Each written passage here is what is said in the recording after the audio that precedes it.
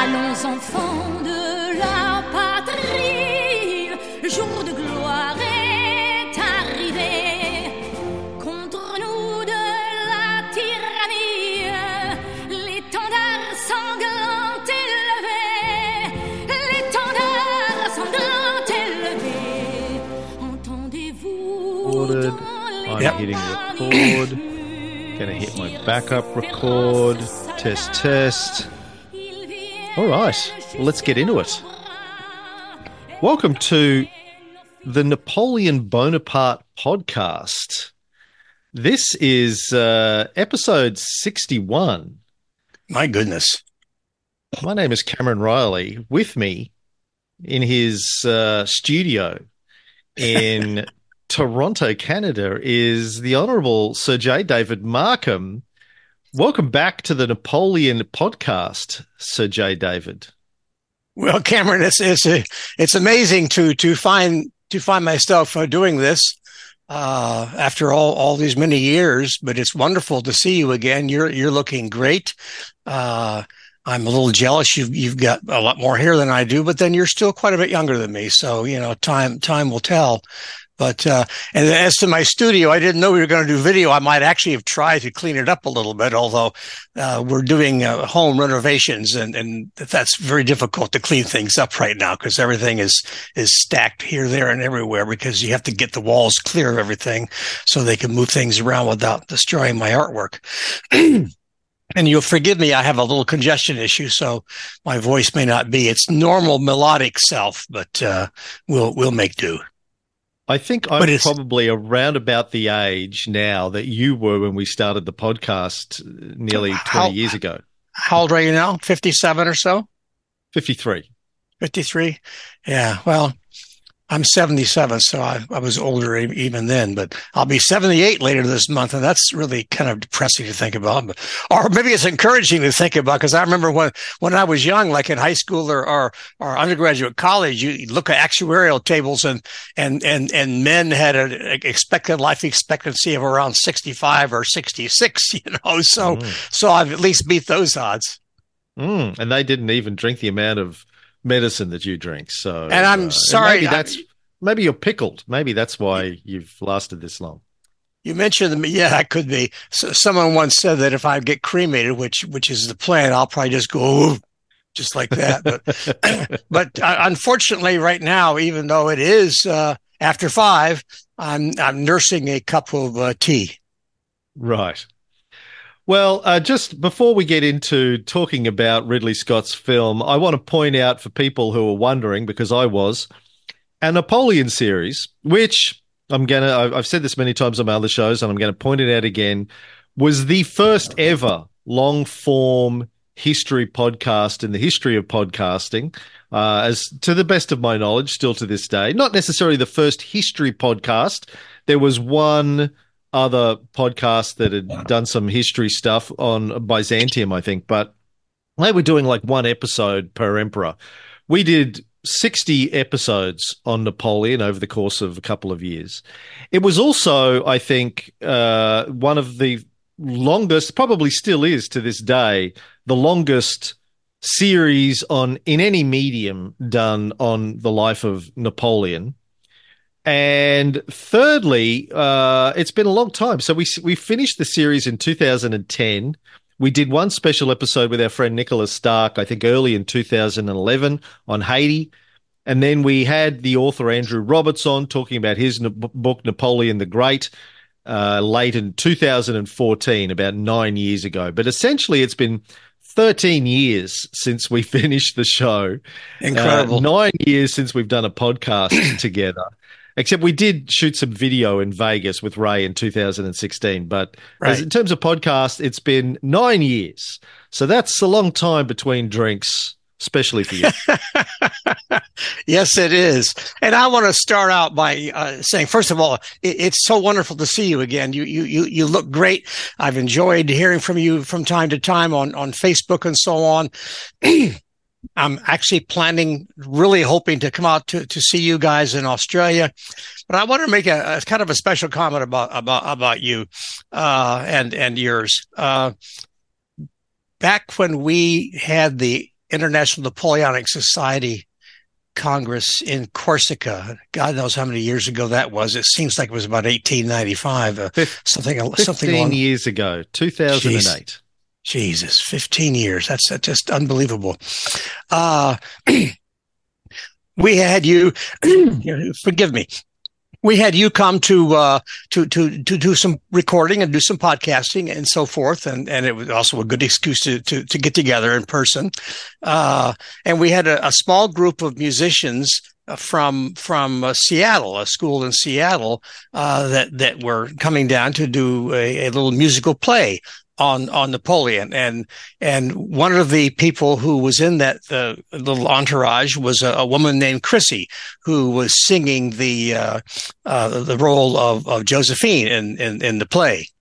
And the idea that we had between us was that you were going to always be there with me, and we would do on the spot recordings, this, that, and the other thing. And I remember, I think one time we were going into the mansion, the Bonaparte mansion, and where's Cameron? Where's Cameron? Where is he? Not there. And a couple other times, where's Cameron? He's supposed to be here. Where is he? Not there. And then later on, I began to realize, I think we talked about it, that you were spending some time with Chrissy. And my first reaction was, wait a minute, isn't it my job to seduce beautiful young ladies? Who does he think he is? That's where I come in. But as we all know, the two of you have worked out absolutely wonderful together, and you together created a delightful young man named Fox, who I've only met once in person, but everything I see about him and the reports and pictures that I see, he's clearly just a delightful young fellow. And I love Chrissy and you to death. And I have to say that it's one of the happy points of my life, one of the warm feelings that I get to know that I had that kind of a role to play in bringing you two together. And so I thought, since you introduced us. Yeah, you posted some very kind things thanking me for that. And so I thought I should return the favor in kind by telling you that the pleasure was all mine. Believe me, my friend, the pleasure was all mine. And as I recall, you kind of you emotionally blackmailed me into going there in the first place. I had another thing I was supposed to do that week. So there's a very famous Australian artist passed away called Brett Whiteley, and I've been obsessed with Brett Whiteley as long as I've been obsessed with Napoleon. And that same week that I was supposed to, that the INS event was on, I had been invited to go down to Sydney to shoot some video with Brett Whiteley's widow, Wendy Whiteley, who runs his estate, and the curator of the Art Gallery of New South Wales that was doing a major retrospective on Brett Whiteley's work and was a friend of his. And I really, really wanted to go down and do that, to get an in to the Whiteley estate and the Whiteley world. And you invited me to Corsica, and I really couldn't afford to fly all the way to France and couldn't afford that amount of time away. But you kind of said, well, I've got this thing and we're going to give you an award and I really think you should be there. And I was like, oh, I'll go just to shut Markham up. And turns out, seriously, the greatest thing that ever happened to me, meeting Chrissy. She's my soulmate, the love of my life. We are blissfully, happily married. We do Kung Fu together. We learn Italian together. We've traveled the world together. She's my best friend, and we'll be forever grateful that you brought us together. Well, if the pleasure was mine. Napoleon brought us together too, as I always say. Yeah, Napoleon brought us together. Just like Napoleon brought Ed and I together, the same kind of thing. Also at an INS Congress, And where was that in Ridley Scott's film? Yeah, Napoleon bringing together lovers. And by the way, the podcast had a lot to do with it, because she came across me through the podcast. You may recall, she wrote you asking something and you sent it to me or whatever, and the rest is history. Yeah. Podcasts on Napoleon. Yeah, so that has been wonderful. But let's get into the film, David. Yeah. Now, I saw it a few weeks ago now, so and I wrote some notes as soon as I got home because I knew I would have to cleanse it. I had to like burn some incense and cleanse my palate, my brain from the experience. I believe it's doing well at the box office, reasonably Yes. well, but it looks like it's not going to get its budget back, so it hasn't been financially successful. But people Yeah. are going to see it because it's been marketed as a big blockbuster, and Ridley Scott's obviously got quite a career behind him and a reputation. Yeah. You And saw it, I think, about a week ago, right? I think it's pushing 2 weeks now, but something like Right. that on the big screen, IMAX. And,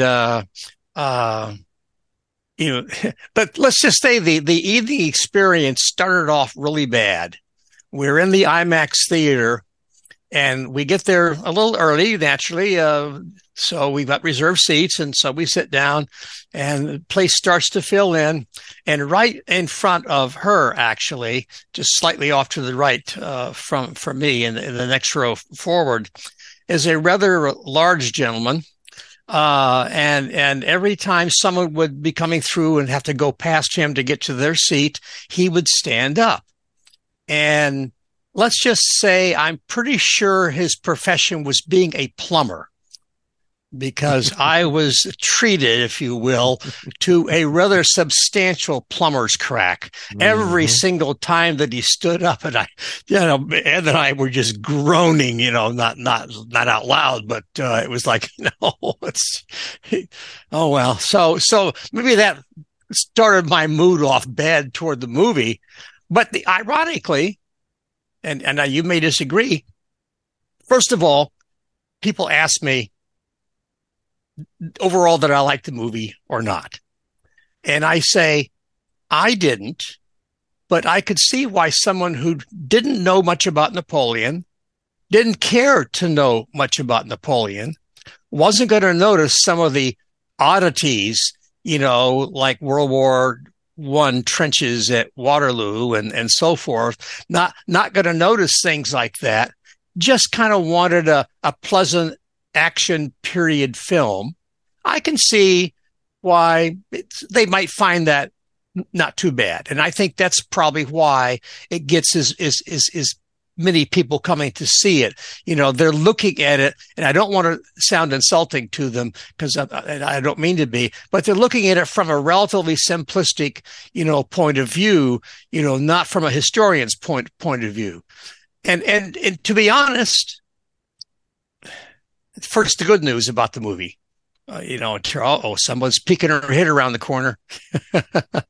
To be honest, up through the coup, I found the movie to be reasonably decent. Reasonably.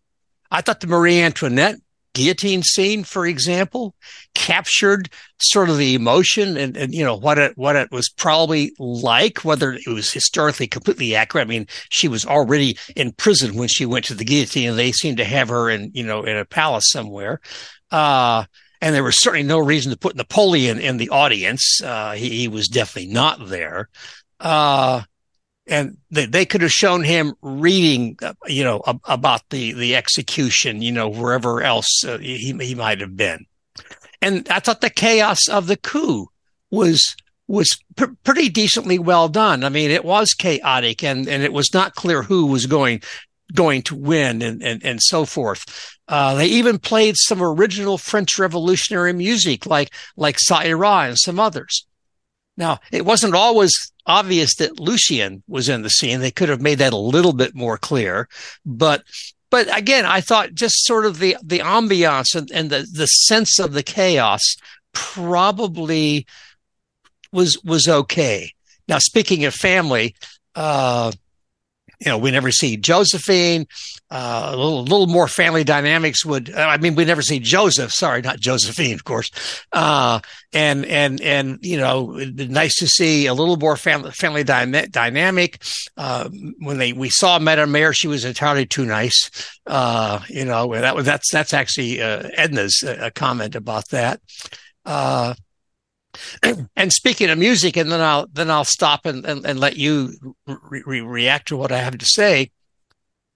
Sometimes the music was very appropriate. Like I said, the Ça Ira and some of the other French Revolutionary songs that they had. But I never heard a recognizable Napoleonic march anywhere.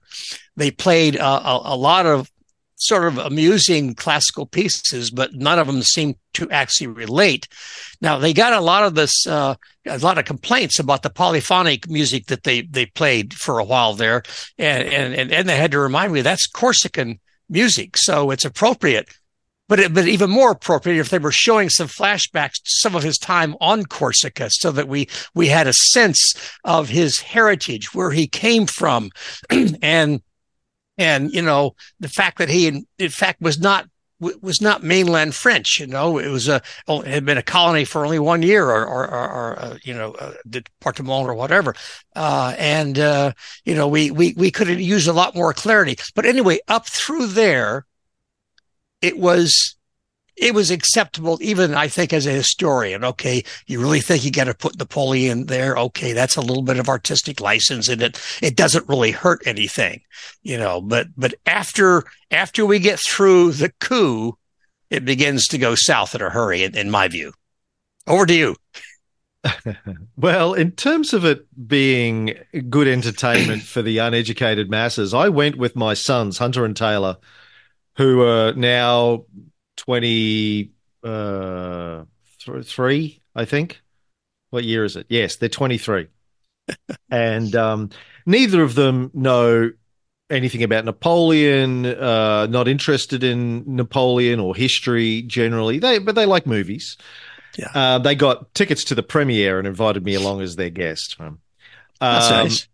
Yeah, I mean, nobody invited me to the premiere as the producer and co-host of the First Napoleon podcast. No one cares, but anyway, I somehow never got invited either for even in spite of the podcast and being a French night and 20 books or whatever. But whatever.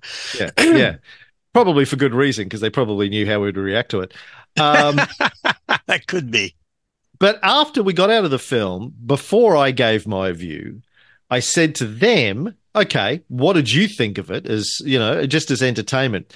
They both said they thought it was horrible. It was boring. It was incoherent. It was jumping all over the place. They couldn't follow the storyline. They really didn't like it. And I'm just on Rotten Tomatoes.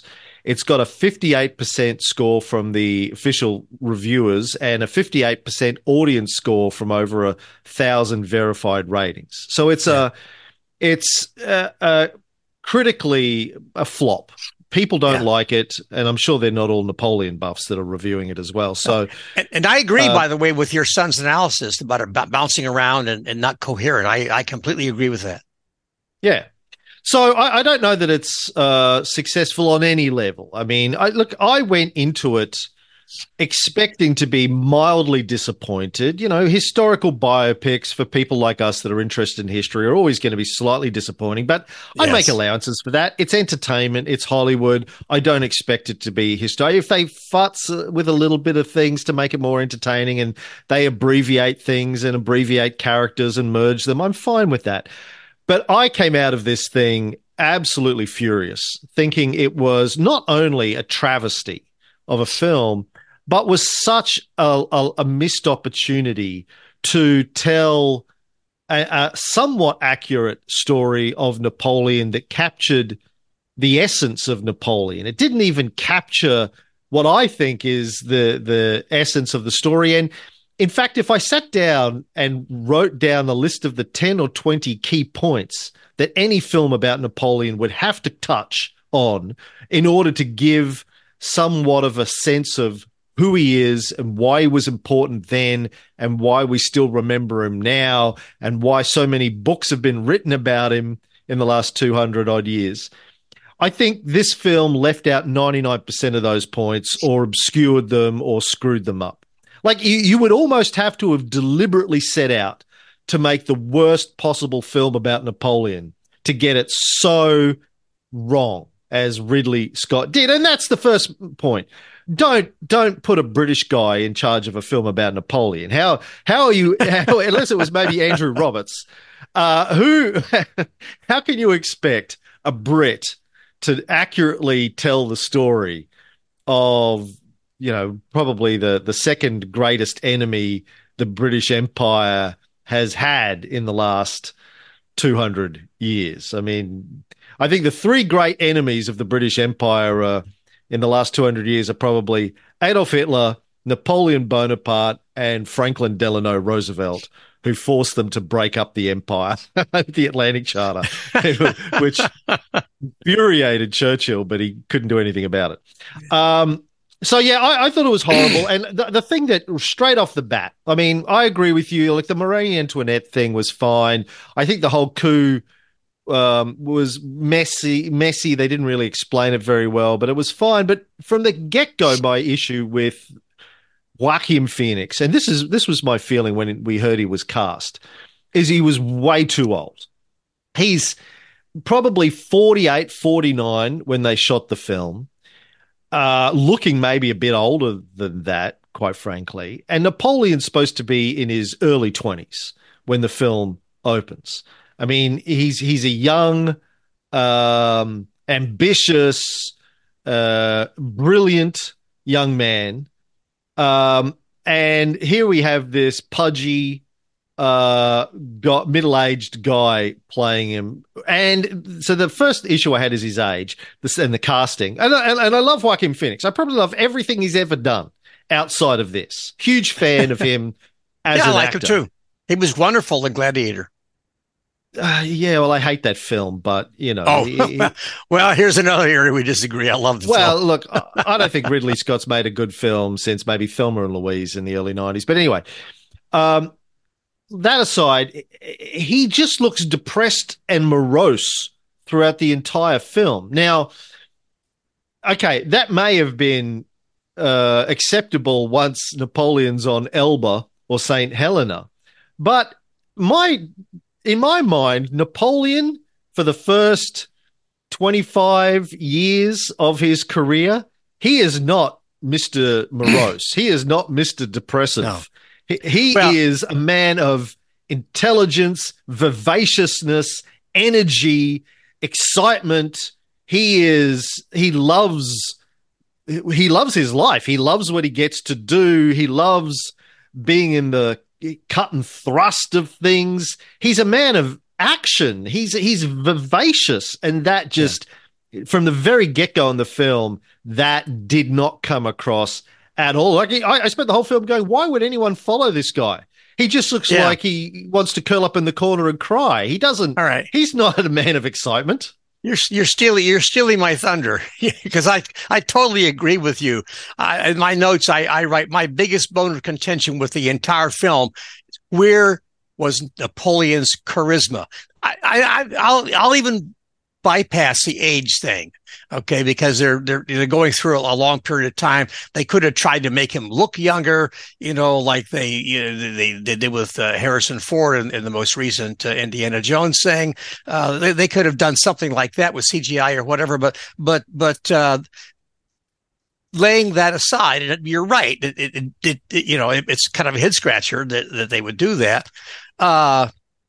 There was no charisma there. It did not show why his soldiers were loyal to him and loved him. Even if he gave out medals with a side comment, with such baubles men are led, would have been a good explanation, even though it's kind of cynical. But Ed wrote down that right after the movie, that one of the first things I said was Napoleon was too pensive and surly. His expression never seemed to change. No, like a broken clock, which is right twice a day, an old analog clock I'm talking, of course. That worked in some scenes. There were some scenes where, okay, he probably would have been, a little pensive or unsure or whatever, but not most of the time. And frankly, it became quite tiresome. Whenever he would come on the scene, it was kind of a downer, because he was the same as he was every other time we saw him, and again, you have, and this is so important to me. If there's one of the signature characteristics of Napoleon was the amazing loyalty that his soldiers and his other supporters and people in government, so on, they loved him, they supported him, they followed him, literally across Europe. And you have absolutely no idea why. You have no way of understanding how he could get anyone to follow him up a flight of stairs, much less to Russia or Spain or wherever. So I'm agreeing with you. I like Phoenix. I think he's a good actor. Unlike you, I liked him in Gladiator. He is a bad guy. He played a bad guy pretty well, I thought. I thought that was good casting. You're totally correct. This was. It may have been good casting if the actor had been told, now you can't be surly and pensive the entire movie. If you don't like making the movie, just tell me and we'll find somebody else. But otherwise, lighten up when you're supposed to be lightened up. It was obviously a calculated decision between him and his director that Napoleon was going to just seem cynical and bored and grumpy throughout the whole thing. No understanding of Napoleon. Now, moving on from that,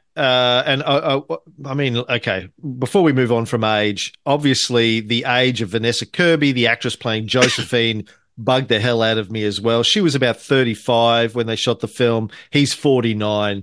So there's like a 14-year age gap between them, which is quite obvious in the film. Yeah, and in the wrong direction. In the wrong direction. Josephine was an older woman, and that was, I've always believed, part of his attraction to her.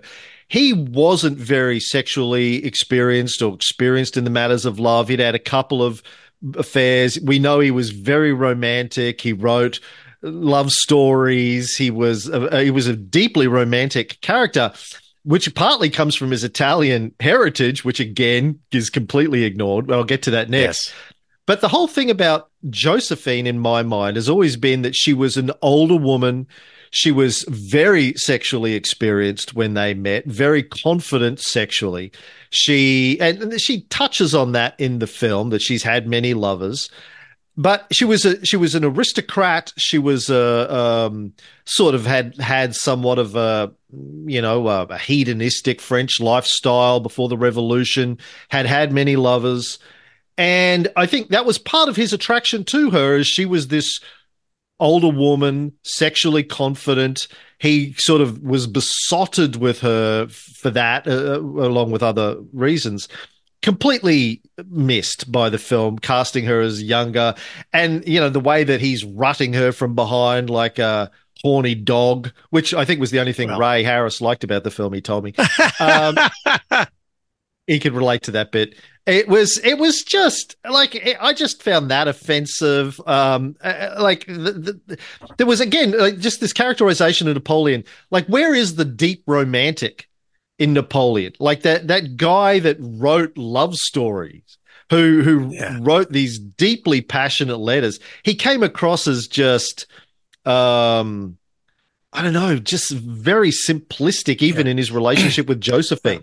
Generally speaking, I certainly agree that the age gap is absurd in the movie. I think she tried to do a pretty decent job at acting as Josephine. And maybe that's only because Phoenix did such a terrible job. And as an aside, by the way, remember, Phoenix had a lot to do with how the movie came out. He was apparently having a lot of input, and both he and Ridley Scott have been quoted as saying some pretty bad things about Napoleon. So your point about, I don't want to paint all British with the same brush, but these two Brits in particular were never going to have anything very positive to show about Napoleon based on what we know about their own personal things. Now, getting back to sex, because anyone who knows me knows that's what I like talking about the most, even more than Napoleon. I mean, he was like a schoolboy.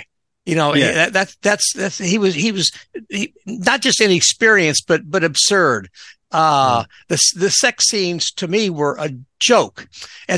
For one thing, if you'll forgive me, as a fan of the Game of Thrones series, I was unhappy she'd ever even got naked. In fact, I think they were fully clothed in every single encounter.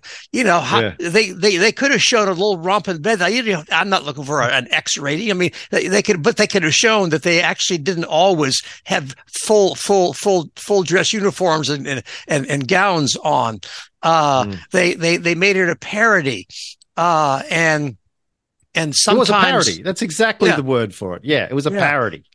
And sometimes, the power dynamic between the two of them was impossible to figure. Even in one scene, it went back and forth in a way that didn't make any sense at all. In fact, their overall relationship, I don't think was done very well, including, by the way, how they met. Why include the myth of the young Eugene coming and asking for his father's sword? I mean, that myth was around for a long time, but it's been dispelled. It's almost certain that they met at one of the many balls that were being given at the time, and that's the way they met, which is a very normal, expected way that people would meet.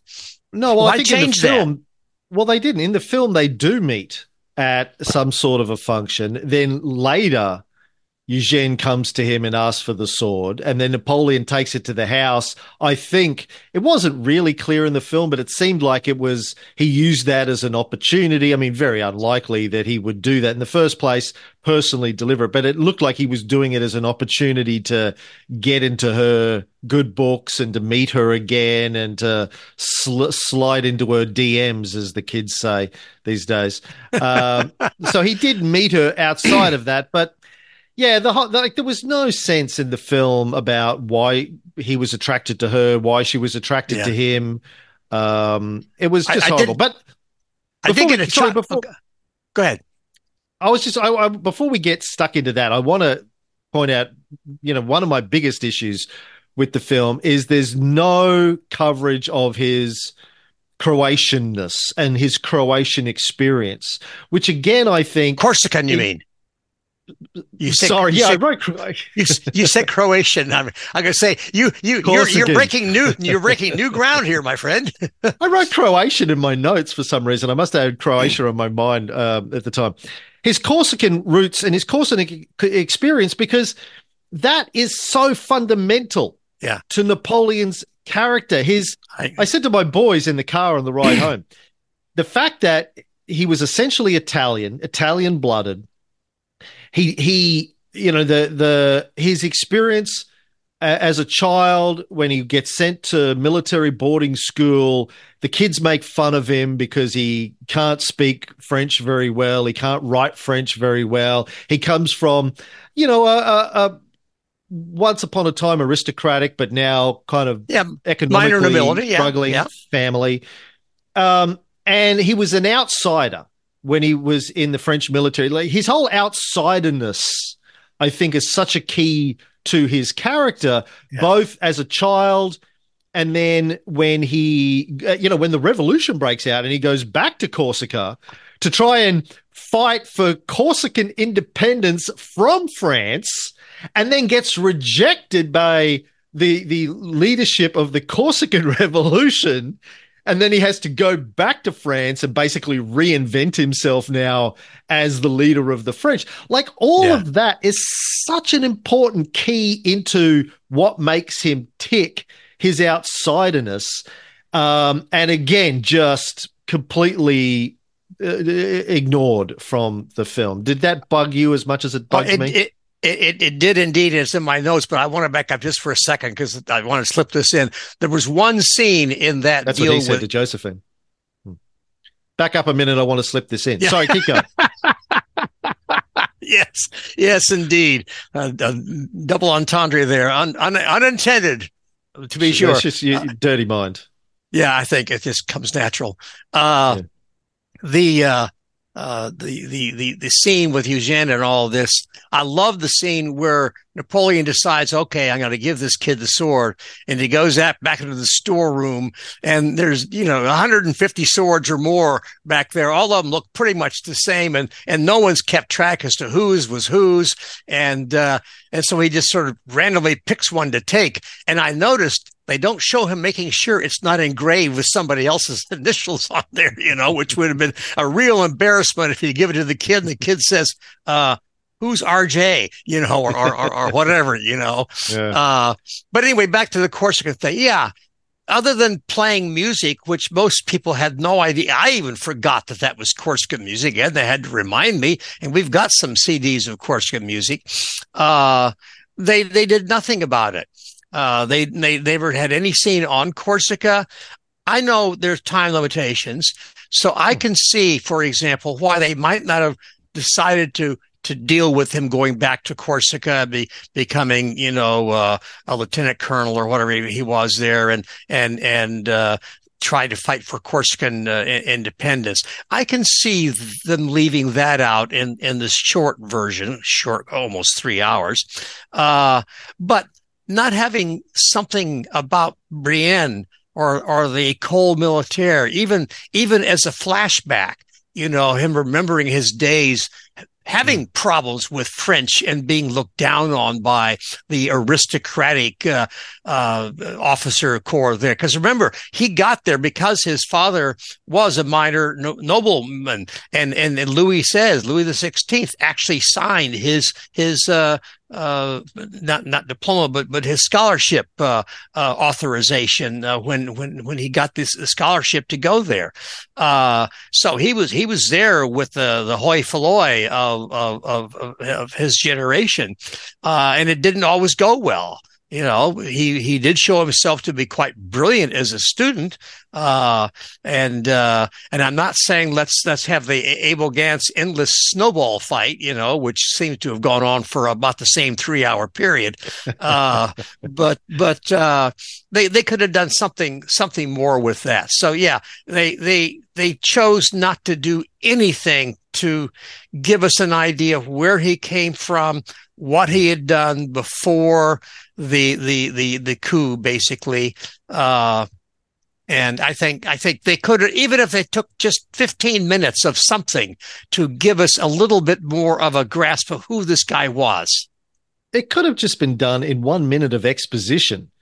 Either him telling somebody or somebody telling somebody else, he's not really French. He's Corsican, and, he doesn't fit in. He's an outsider. They could have even introduced it with a voiceover, giving a little bit of background to the man before the scene starts, There's a lot of ways they could have done it, as you say, not even 15 minutes, 1 to 3 or 4, and that would have at least answered some questions. Okay, so my next big issue in my notes was the Toulon coverage. I mean, he just seems to rock up at Toulon, take command of the cannon, and goes over the walls, and it's victory. There's no mention of two big issues with Toulon. Firstly, there's no the time that he spent at Toulon trying to get the commanding generals there to pay attention to him, and just getting ignored and over and over again while he's trying to tell them how to win, till finally he's given a chance. And the plan that he's been trying to tell them all along comes to fruition and is successful. There's nothing about that. But the big issue, when we got out of the film and I was talking to my boys, I said, let me ask you a question. Remember in that Toulon, the first big battle scene, they're fighting the British who are off the coast of Toulon. Let me ask you a question. What the hell were the British doing there? Why was he fighting the British? And they were like, yeah, I got no idea. I did wonder at the time, what have the British got to do with this? There was no explanation, no attempt at explanation that I'm aware of in the film. And that could have been done. He was fighting the British at Toulon. That could have been done in 1 or 2 sentences, when someone sends them to go down there and defeat the British because they've captured this town, which is, not being loyal to the revolution. I mean, it wouldn't have taken, more than 2 or 3 sentences. But coming back to this idea that there are some critical things you need to explain to understand Napoleon and his life, right? That's right. The key thing, you and I banged on about this endlessly in our podcast, and to me, it is the fundamental thing that most people misunderstand about Napoleon. And again, we'll talk about the final credits and how they depict this. All of Napoleon's battles against the European monarchs were defensive because the European monarchs were trying to defeat Napoleon so they could reinstal. And before Napoleon, the revolution, the first coalition was against the revolution. To reinstall the Bourbon monarchy. The French were there because they wanted to reinstate the Bourbon monarchy because it was anathema to the kings and queens of Europe and the nobility of Europe that you could overthrow your monarchy. If they allowed that to stand, the Americans had already separated themselves from England. That was bad enough.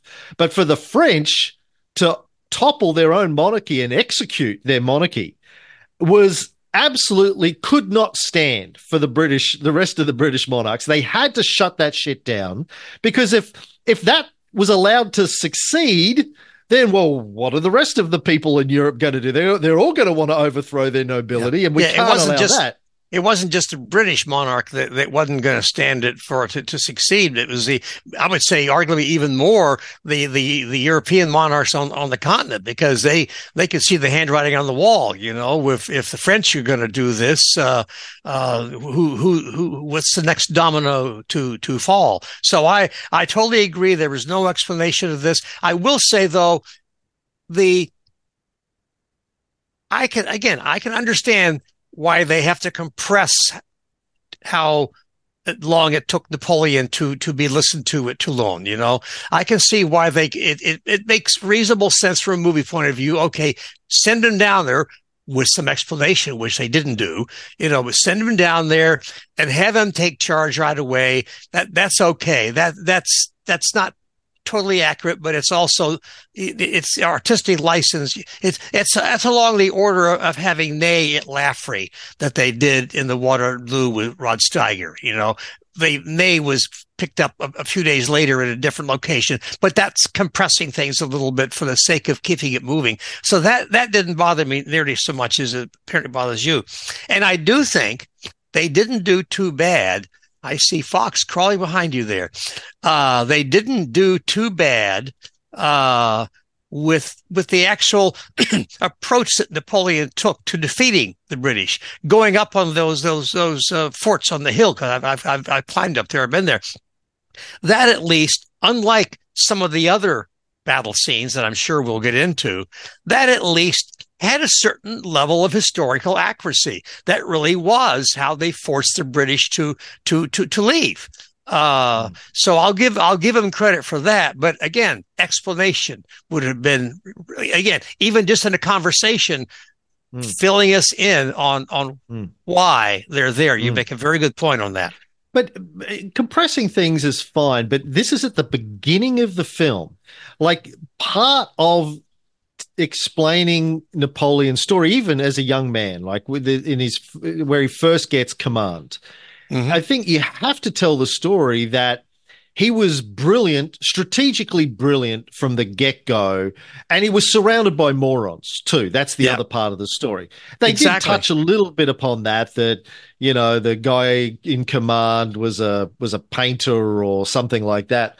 Right. But the Napoleon's strategic military mind as a very young man, he because of his passion, his study of the campaigns of Caesar and the campaigns of Alexander, et cetera, he knew how to think about military strategy as a very young man. And, you could have just taken a minute to show that no one was listening to him because he was a nobody and he was wet behind the ears.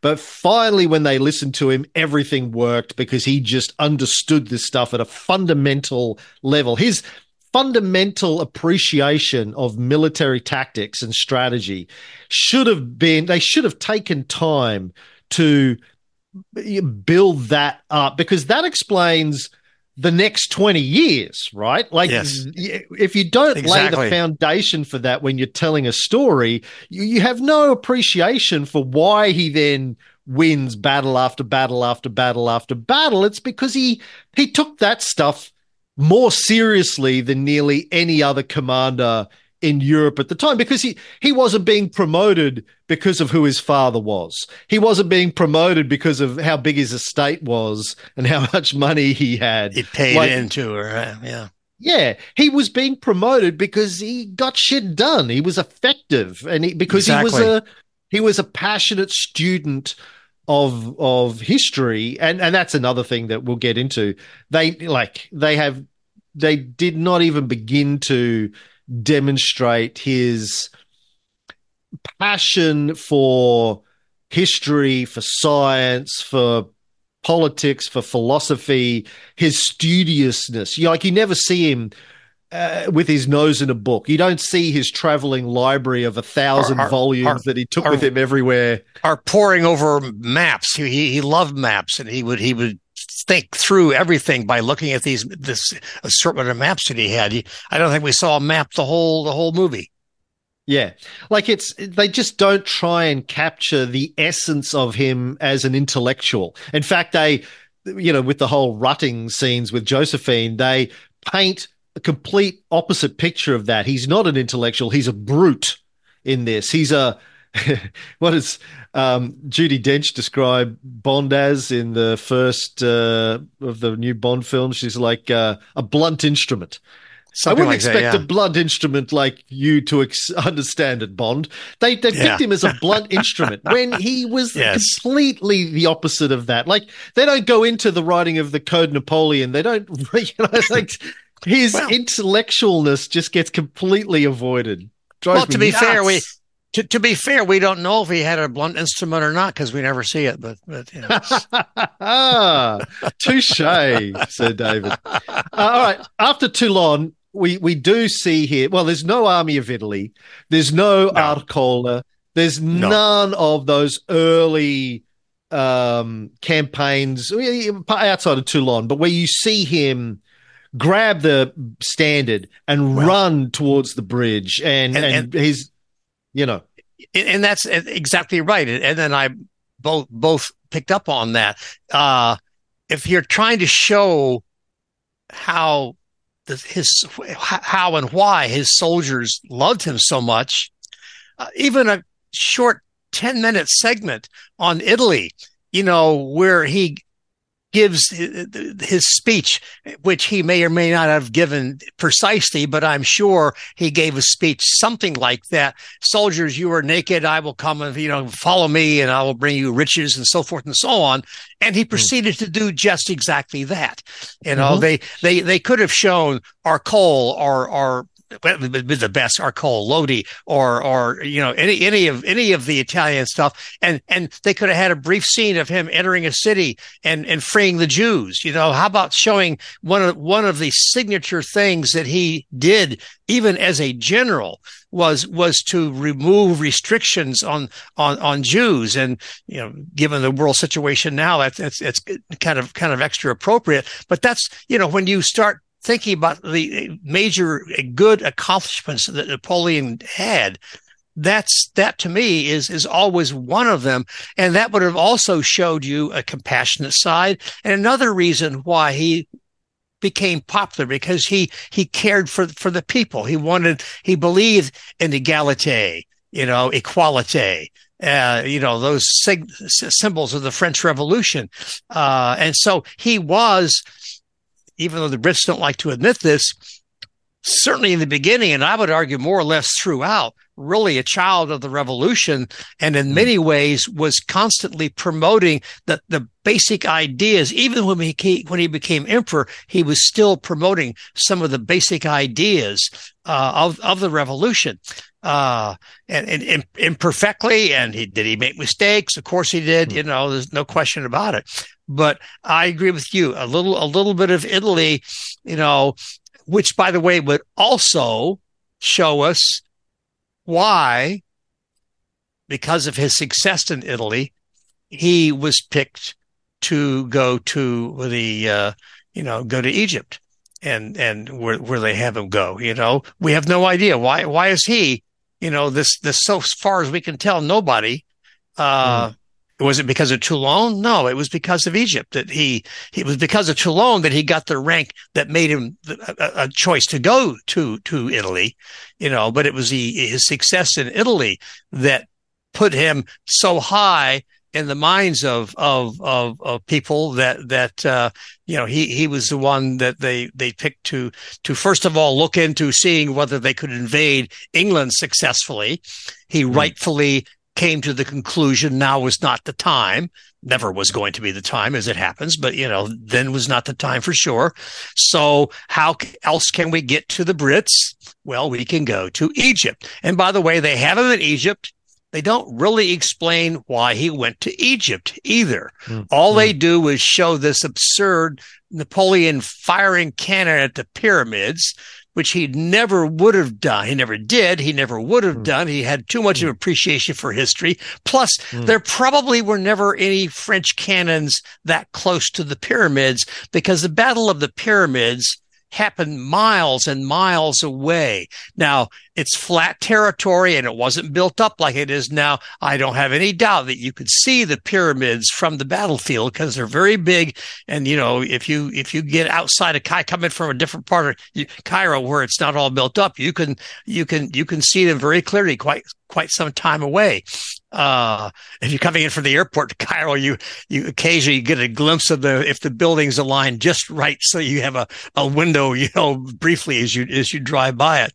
But, so again, a missed opportunity, to give us some idea why he's there. And, they could have, and correct me if I'm wrong, but, they could have shown something about his savants that he had with him, getting back to your idea of his interest in learning and education. They could have at the very least shown soldiers finding the Rosetta Stone. You could. I was there this last summer. You can go in Alexandria to the exact spot in the wall of this little fortress where the Rosetta Stone is, and I have not posted pictures of it yet, but you can see the outline of where the stone was. It's there. And I thought they were going there because you see him when he's in Egypt get taken to see something special come this way. And I was like, oh, they're going to have him seeing the Rosetta Stone. No, it was some mummified remains of something. That was which he puts his hat on the top of, it was a silly, pointless scene. Now, it could have been I'm the Rosetta Stone. But yeah, and it could have been the mummy, and he could have said, wow, this is amazing. Have our scientists try to get the age or find out more about it. They could have used a mummy as a way to bring in his interest in science. But lost opportunity. So my key issues with Egypt, apart from the cannons and the pyramids thing and the Rosetta Stone, is no explanation for why he was sent there in the first place. Not only about his plan to try to get to India and give England problems, but also because the directorate were trying to get rid of him because of how popular he had become. They saw him as a bit of a potential threat to their power, so they were like, let's get rid of him, send him off to Egypt, and we won't have to worry about him for a couple of years. Secondly, they were in a win-win situation. They figured either he'll be wildly successful and we'll drive British influence out of the area, or he'll get killed. Either way, we win.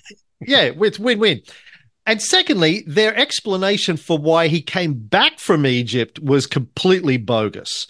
They have him coming back because he's heard that Josephine is sleeping around. To my recollection, that's not why he came back. He came back because he knew that moves were afoot, there was going to be a coup, and he knew that he needed to be there when the coup went down. So he was trying to get back to Paris because he knew that if political events happened when he wasn't there, he could end up on the wrong side of who managed to take power. So he went back to play a role in the coup. I don't think she realizes that we're videoing this. Oh, that's just, she does. She's been crawling around on the floor to try and stay out of camera shot. Hi, Chrissy. How you doing? Good to see you. She can't hear you, but I'll pass it on. Yeah. And then thirdly, no mention of Trafalgar and Nelson, which I don't really care, but it was surprising that a Brit didn't cover Nelson because the Brits all love Lord Nelson. Secondly, yes. I do think it's important. There is a throwaway line at some stage where he goes, "Oh, the British think they're so special because of their navy." You could have seen them completely destroy the French Navy at Trafalgar, which would have explained, again, a little bit about why he left Egypt. Yeah. You think you're special because you have ships. Yeah, exactly. So you could have explained, okay, so they lost their navy in Egypt, and they were outmatched, and Nelson was brilliant, and so they could have touched on that. Would have been a great opportunity for this big, like he had this beautiful scene of all the ships at Toulon. Could have done the same thing for a naval battle at Trafalgar, but I agree. I agree. Well, and not showing why Napoleon was going to Egypt and not giving any explanation whatsoever for that really doesn't make any sense. And then not showing again his the savants and maybe the meetings he had with the Institut d'Egypte, which he created.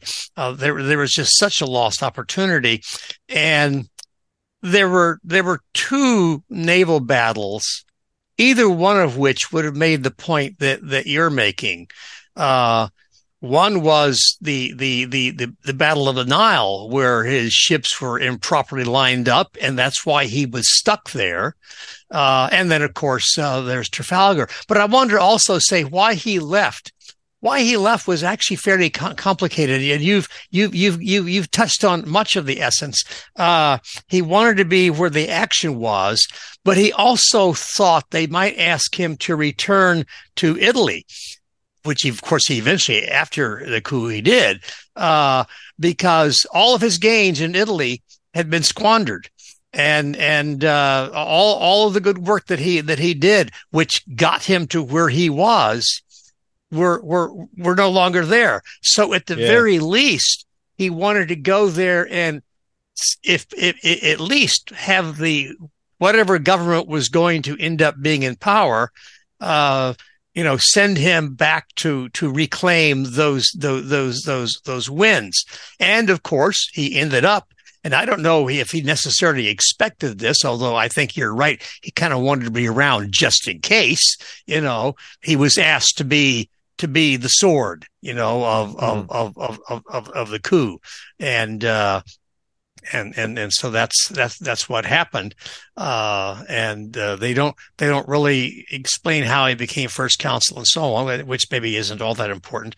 But again, we're going to be like broken records, but it has to be said, it was a lost opportunity that would not have taken that much time to fit things in so you have some understanding of this.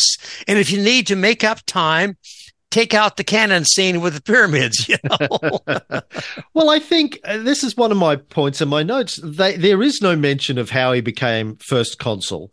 And that, again, is one of the key points to the Napoleonic story in my mind, is how they brought him in as just the sword, and within minutes, he was so brilliant.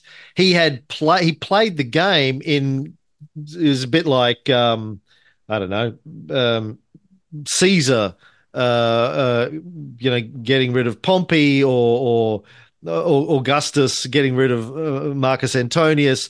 Like, he was in a power sharing arrangement, And quite quickly, he's the last man standing because he was just more brilliant than the other guys. They thought they were bringing him in as the muscle, but really he was the brains and the muscle. I have a theory, and you're absolutely right. I have a theory about how he became first consul because I don't think I've ever seen a good accounting of this. I may even have read this somewhere, but knowing the way Napoleon was, the three of them would have gone into this chamber where the three consuls would meet, across from each other. And the first consul's chair was slightly more. Three were supposed to be equal, but the first consul was first among equals, if you will. And my theory is Napoleon took the initiative because we're going in there. Who's going to say? I'm guessing he would have just walked in there, sat down in that chair, and that would have been the end of it. He would be first consul, and the other two could retire to their estates after a while. You know? Yeah, exactly. So then it skips almost immediately from him being first consul to him being emperor. There's no, like, the assassination attempt. There's no discussion or explanation or even debate between him and, say, Talleyrand or Fouché or anyone about why it's important. He felt it was important that the French had a throne. The issue of succession, the issue of tradition, the fact that the other monarchs of Europe would be forced to treat him with respect and as an equal if he was a monarch. And again, like this whole idea of removing assassination as a way of removing exactly, him and the Bonapartist movement. None of that is explained. And, nope. Again, one of the key things you need to tell that story to explain why the French went from killing a king to having an emperor again. It's a pretty big deal, and they just skip right over it. And you're absolutely correct. I could not agree more with you. And as I've been talking with you, some thoughts I had earlier have sort of come back to mind. They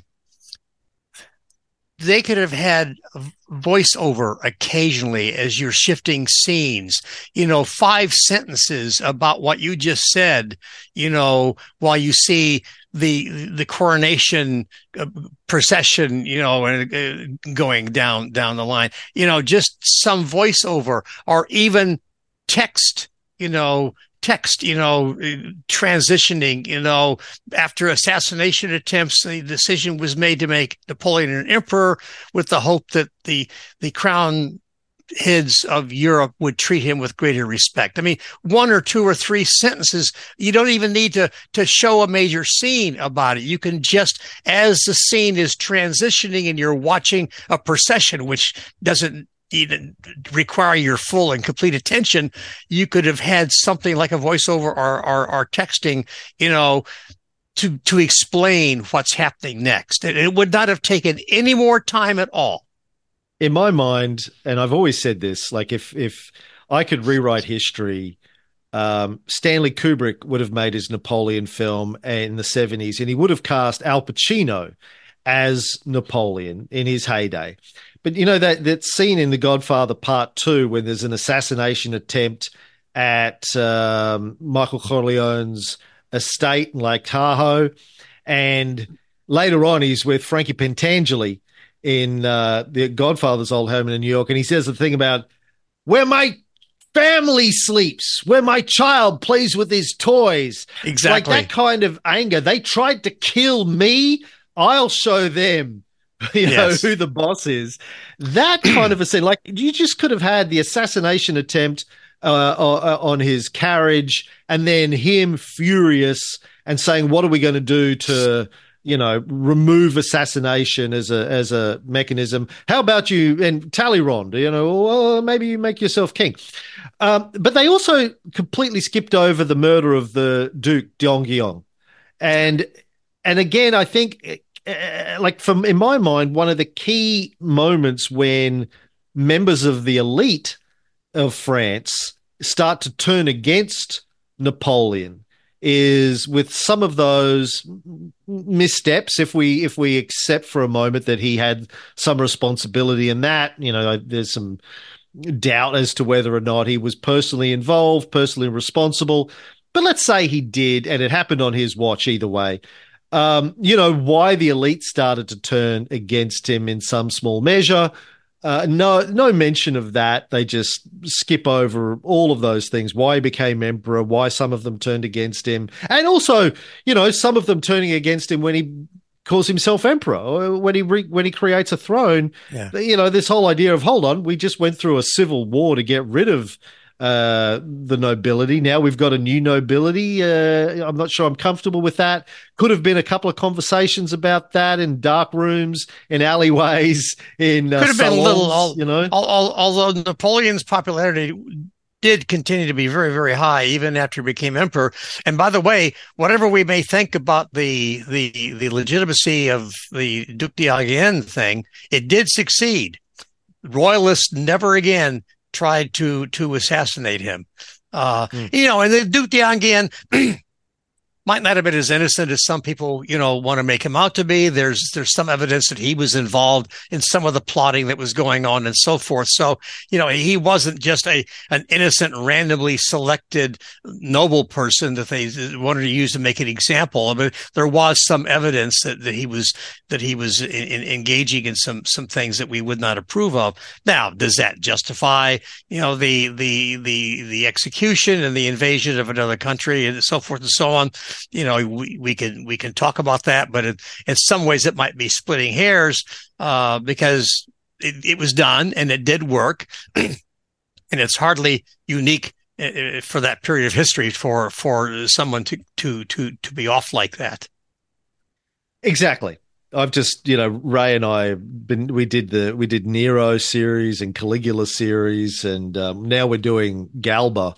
But plenty of precedents of assassination attempts or conspiracies against emperors of Rome. Before that, before the coronation, which I thought was handled well, although I would have loved it if they'd pointed out that Madame Mayor wasn't there, that she had said, "Screw you all, I'm not turning up." Yeah. That would have been nice. And also, them having to paint her in. Yeah. And also they could have done somehow is explain why Napoleon crowned, himself. Instead of this, I found the crown in the gutter and picked it up with my sword crap, which if he ever said that at all, it would have been when he came back from the 100 Days. It was not something he would have said. He could have said, I crown myself to symbolize that all future leaders of France will be based on their personal accomplishments and achievements, and not, on some religious deification or whatever. That would have, again, been a very easy thing. Just change the words. It didn't take any more time at all.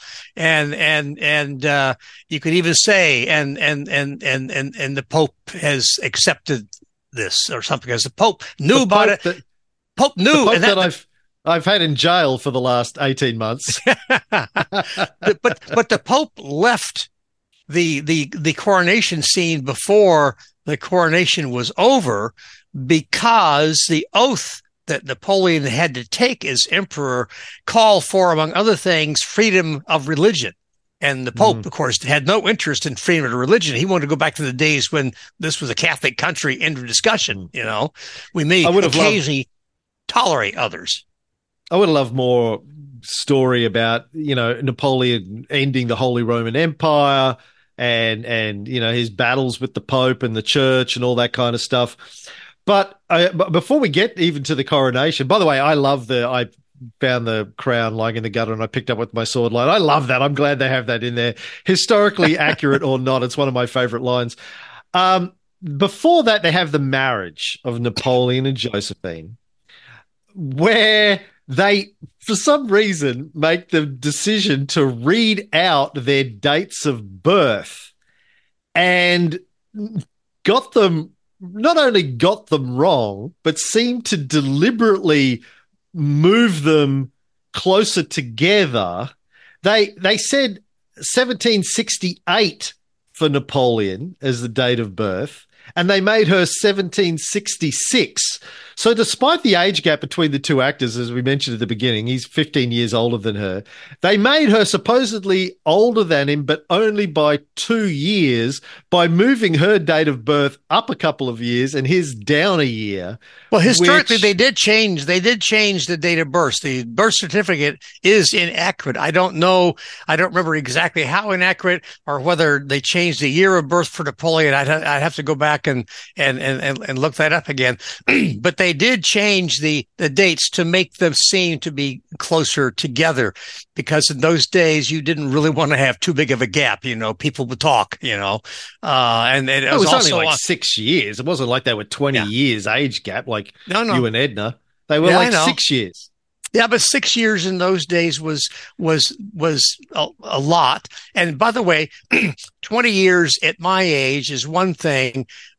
20 years if I was 20 some years old would be another. You know, so you know the perspective of a certain set age gap changes as time marches on. You know, if you're 25, you're obviously not going to fool around with a 5-year-old. You're probably not going to fool around with a 45-year-old either, you know. But when you're 65, which I think I was 65 when Ed and I got together, you know, okay, well, 45, that's that she's a perfectly, you know, grown woman and can make her own decisions, and eyebrows may get raised. You know, some will look at her and say, "What were you thinking?" And others will look at the guy and say, "Lucky you," you know, kind of thing. But so that's it. My point is the age gap differs, and so they were quite young, and so 6 years maybe in the early 19th century, that might very well have been just a little bit too much. I don't know, or late 18th century, I should say. All right, let's talk about Austerlitz. Must we? Gee, how time flies. I've got to run now. All I wrote was butchered in my notes, just butchered. Well, I have 2 words. My notes say the battle scenes were, well, overall, the battle scenes were overly simplistic, period. All battle scenes. The Austerlitz battle was just plain ridiculous. So I think we're going to be on the same page on this one.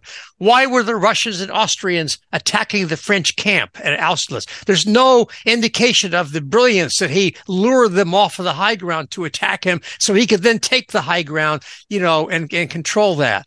A little bit of the dynamics of battlefield maneuvers and tactics, even just a little, to show his strategic genius. That would have been nice. And the frozen lake scene. Okay, it never happened. They eventually dredged that lake. They found 3 bodies. So, yeah, somebody probably did fall through. And by the way, a retreating army is fair game. And so if the scene really had happened like that, it would not have been some horrible war crime or whatever. If an army turns around and surrenders, you got to stop shooting and accept surrender. But if they're trying to live to fight another day by running away and regrouping, you are more than legally able and morally able to fire on them. And so maybe it would have made sense to sink them all into the lake. But the fact of the matter is it did not happen. And instead of concentrating on that bogus crap, they could have concentrated on, okay, why were the Allies attacking Napoleon's camp down in the low? Because he lured them there. In interviews, he seemed uncertain. He, you know, I don't know. Our position is weak, you know, and he lured the Austrians and Russians to get off of the high ground. And then surprise, surprise, he sweeps up and takes the high ground and completely turns the tables on the situation, and they don't touch that at all. They'd rather waste their time firing into a frozen lake. Yeah. It was like, again, like I keep coming back to this conclusion that to butcher this so badly, it had to have been deliberate. Yeah, They had to I think so. deliberately try and paint him in the most negative light they could. Yeah. There's no other explanation for it. Here is a perfect opportunity to demonstrate his strategic brilliance, and they just Yes. take it in the completely wrong direction. I could not agree more. You're exactly right. Okay, so then it seems to just, as my son's pointed out, 1 minute he's signing a treaty with Tsar Alexander and they're all friendly. The next minute he's at war with Tsar Alexander. There's no explanation why.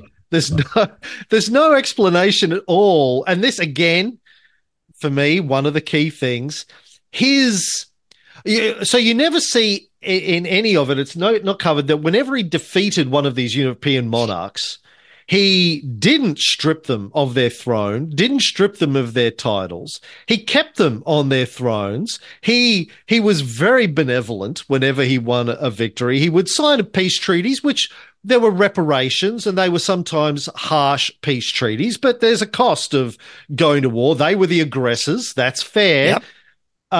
There's a cost of going to war. France lost men. France lost, they had to spend money. They lost gold on these campaigns. There had to be reparations to pay for all of that and to try and prevent them from doing it again the following year. But there's no explanation about how hard he tried to maintain his diplomatic relationship, particularly with Tsar Alexander and Russia, and the way that Alexander was manipulated by his own nobility to break the friendship. And I think how personally that hurt Alexander, because I think he genuinely did feel brotherly towards Napoleon. He looked up to Napoleon. He admired Napoleon. He admired the progressiveness of France. Did you watch the Catherine the Great series that ran for the last couple of years?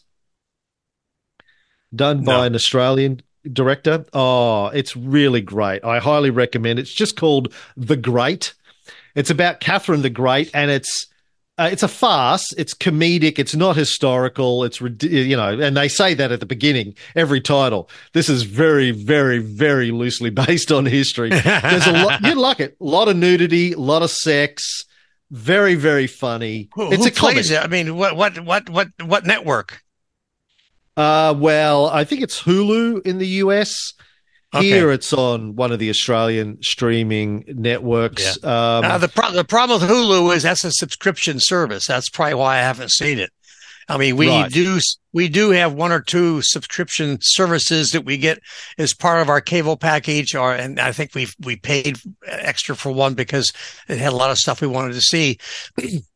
But there's so many of those separate streaming services out there now that you can pay quite a bit of money if you try to get all of them. And I barely get any work done anymore anyway, because I watch so much news and sometimes sports on TV at night, and we watch some series like I mentioned earlier. I'm a huge Game of Thrones fan and so on. Of course, that's done now, but we've seen some of the follow-ups and some of the Star Wars follow-ups that have been on, because I love anything to do with Star Wars. I'm a big fan of. So I'm not sure I would dare subscribe to very many more of those things. I've got some books I'm working on. I've got to find more time to sit at my computer here like I am, rather than in the other room on my iPad, I have the opposite problem. I subscribe to all of them and then rarely watch any of them because I'm too busy. Money wasted, yeah. It's a great series, but it's all about Catherine the Great's desire to make Russia more progressive, like France. And, I think Tsar Alexander, had the same aspiration to some extent. But he certainly did. No mention of, how he just cut off all diplomatic ties with Napoleon, kicked his ambassador out, stopped returning his letters, cancelled the marriage to his sister. And, I know we went through Napoleon's letters. He pleaded with Alexander. He begged Alexander, don't do this. Don't go in this direction. We're so close. We can unite our kingdoms through marriage. There'll be a century of peace and prosperity for everybody. And there might very well have been. And then, of course, there's no mention in the film of Russia then building up a force on the border of Poland, the Duchy of Warsaw, whatever it was at the time. And Napoleon's feeling that, okay, I need to, this is obviously leading to war. He has completely shut me out. He's ghosting me, as the kids would say today. He felt, I as I always argue, it was a defensive war. He knew that they were getting ready to invade. Oh, yeah. There was no question. No question about that. It was a question about where do you want to fight? Exactly. And he was like, okay, we'll go in. Like your hero, George W. Bush, in the Gulf War. We'll go in. Yeah, right. We'll have a quick victory, and then we'll be straight out. 6-week campaign. We'll be in. We'll win. Get back. We'll leave. If you think that W is my man, please get back. Get back on your meds. You need to get back on your meds. I swore to Chrissy I would not bring up politics in this, and I failed. It was a cheap shot, and I had to go there. Of course, we would expect nothing less. The analogy, though, is the same. He thought it would be a quick victory. He thought he would defeat the Russians. They would go, okay, you're right. Yeah. Sorry, let's get back to where we were. And he would recover the treaty that they had signed at Tilsit. No mention of that. No mention of why he's gone to war with Russia. No mention that the winter of 1812 came earlier than all the almanacs predicted it was, that it was far more serious than any winter they'd seen in a century. No mention of any of the circumstances around that. I mean, I did like him riding into the Kremlin. I did like the scene of the fires. The fire was well done, I thought, yes. Yeah, that was all fine. But no explanation about why he was in Russia in the first place, or why the return was so devastating. You're right. And again, a quick conversation with Caulaincourt, or even Talleyrand, if you wanted to bring him back in again, about what's happening, understanding. I mean, they had a scene where Napoleon suggested marrying his sister, and the excuse was she's only 15. Well, that wasn't much of an excuse. For one thing, they could have been betrothed for a couple of years and then married. But it wasn't the age was the excuse. It was the Tsar's mother, and it was the Tsar's family that were opposed to it because they hated Napoleon, even though the Tsar, as you say, was a big fan of Napoleon in many ways. And it was also the aristocrats / business class of Russia who felt they were going to pay a heavy, heavy price with the continental system. And so no mention of the continental blockade. Exactly. What really turned the tide on their friendship was the continental blockade. The Tsar felt he had to leave it, and he also was making it clear he was not going to tolerate the Duchy of Warsaw, independently there on his border. So as you say, there's troop buildup in that area and so on, and Tsar busily settled things in Turkey. He settled things with Sweden. He got all of his ducks lined up. Cleared the decks of any other things that he might have to deal with militarily and or politically. And as you say, it was clear it was going to be war. And so Napoleon said, well, I'm a man of action, and I'd rather the devastation all take place there rather than me have to wait here and the people in Duchy of Warsaw pay the price, for having an invading army. And again, as you show the troops marching, you could have a voiceover or some lettering if you don't want to have a conversation showing that. And by the way, you mentioned the winter. It's not normally understood. The biggest loss of horses and men was going in because it was so hot and they were wearing winter uniforms. And the horses were dying from lack of water and so forth. So it was in many ways worse going in than it was going out. Irony, and you're right. You're absolutely right about the winter coming, 3 to 6 weeks earlier than was expected. But ironically, it would have been better for the French if it had been as severe a winter as you would normally expect, because the river Berezina would have been so iced over, you wouldn't have had to waste time building bridges. You could have just gone. Even artillery probably could have gone across because it normally gets really very thick ice. But because it was actually a little bit warmer winter at that point, at least than normal, the ice was not thick enough. And so they had to build those bridges, and they had left their bridge building equipment behind because they assumed, well, the river's going to be frozen over. We don't need to build any more bridges. And when they got there, and it's an amazing engineering accomplishment that Napoleon's engineering corps and soldiers were able, without their pontoon building equipment with them, they were able to build 3 bridges across the Berezina. It's one of the amazing feats. And maybe they didn't have time for something esoteric like building a bridge over a frozen river. I'm hoping that in the 4-hour version, and I don't have a lot of hope for the 4-hour version, but I'm hoping maybe they'll throw some of the stuff that we're talking that is missing. They'll throw some of that in, and the building of those bridges, it was just an amazing accomplishment. Yeah, I don't have a lot of hope for the 4-hour version because, as I said, like this version seems to have been deliberately designed to paint the harshest picture they could of Napoleon. I mean, okay, well, if you say we took out a lot of content to make a shorter cinematic version, that's fine, but you could have taken out, crafted it in a way where it delivered the right story, not this deliberately negative story.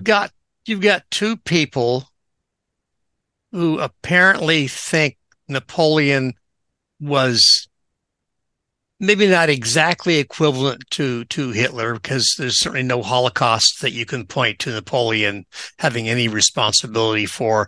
The Holocaust is not the same as executing, a relative handful of prisoners who, by the way, had violated parole and got what was coming to them in Egypt. But they use the 2 names at the same time, and they've made it clear in their public statements that they don't like Napoleon. So I think we both look at a movie and like to assume that the producer, the director, and the actors are going to try to play it straight. They're going to try to portray things the way they were and be balanced. I mean, look at, I think, any other Napoleonic movie that we've seen, thinking about the Rod Steiger one, from 1970. I mean, it shows some negative aspects about Napoleon, but it also shows some of his compassion, writing letters to widows of soldiers, for example, before Waterloo, and other things like that. That, Steiger, who was a much more interesting Napoleon than Joaquin Phoenix would ever hope to be. And you can like Steiger's, portrayal or not like it. But I think anyone would have to say it was better than Phoenix's. It at least had more variation in tone. Exactly. Like he was gentle. He was harsh. He had character. Yeah. It had depth of character. He wasn't unidimensional. His face changed expressions every now and then, but we may have this expectation, but in this case, for whatever reason, and I'm surprised because I respect Ridley Scott and frankly, I respect Joaquin Phoenix. For whatever reason, they made, and you've pointed this out, and I totally agree. They've made not only no effort to be balanced, but they made a concerted effort to be imbalanced to the negative. I mean, all the things that we think they could have tossed out have been negative things. It's real hard to find very many scenes where Napoleon is portrayed in a positive way or in a compassionate way. There are some scenes, okay, fair enough. He tries to treat Eugene fairly, even if he can't get the right sword. He said, okay, I'm at least going to do this. Now, he may have had ulterior motives as well, of course, a chance to get to see Josephine again. But time after time after time, when they had a choice on what scene they could choose to use or how they could portray a scene that maybe was important enough to be in it, if there's a way to cast Napoleon in a negative light, they do. And now they show him as a good leader, again, Toulon, he shows that he's smart. He shows that he knows how to, so it's not 100% negative. He's not made out to be a complete dolt or anything like that, but when it comes to the nature of the man and some of the things that were done, by him, they just don't make any effort to be at all fair in my view. And again, I don't expect them to make Napoleon into a saint. People think that I think Napoleon's a saint, and I don't. I mean, I know he made mistakes, and sometimes it was errors. Deity. Yeah. Pardon? A minor deity. Just yes. A minor deity, yeah. I think so. Sometimes he made mistakes. Sometimes he made deliberate decisions.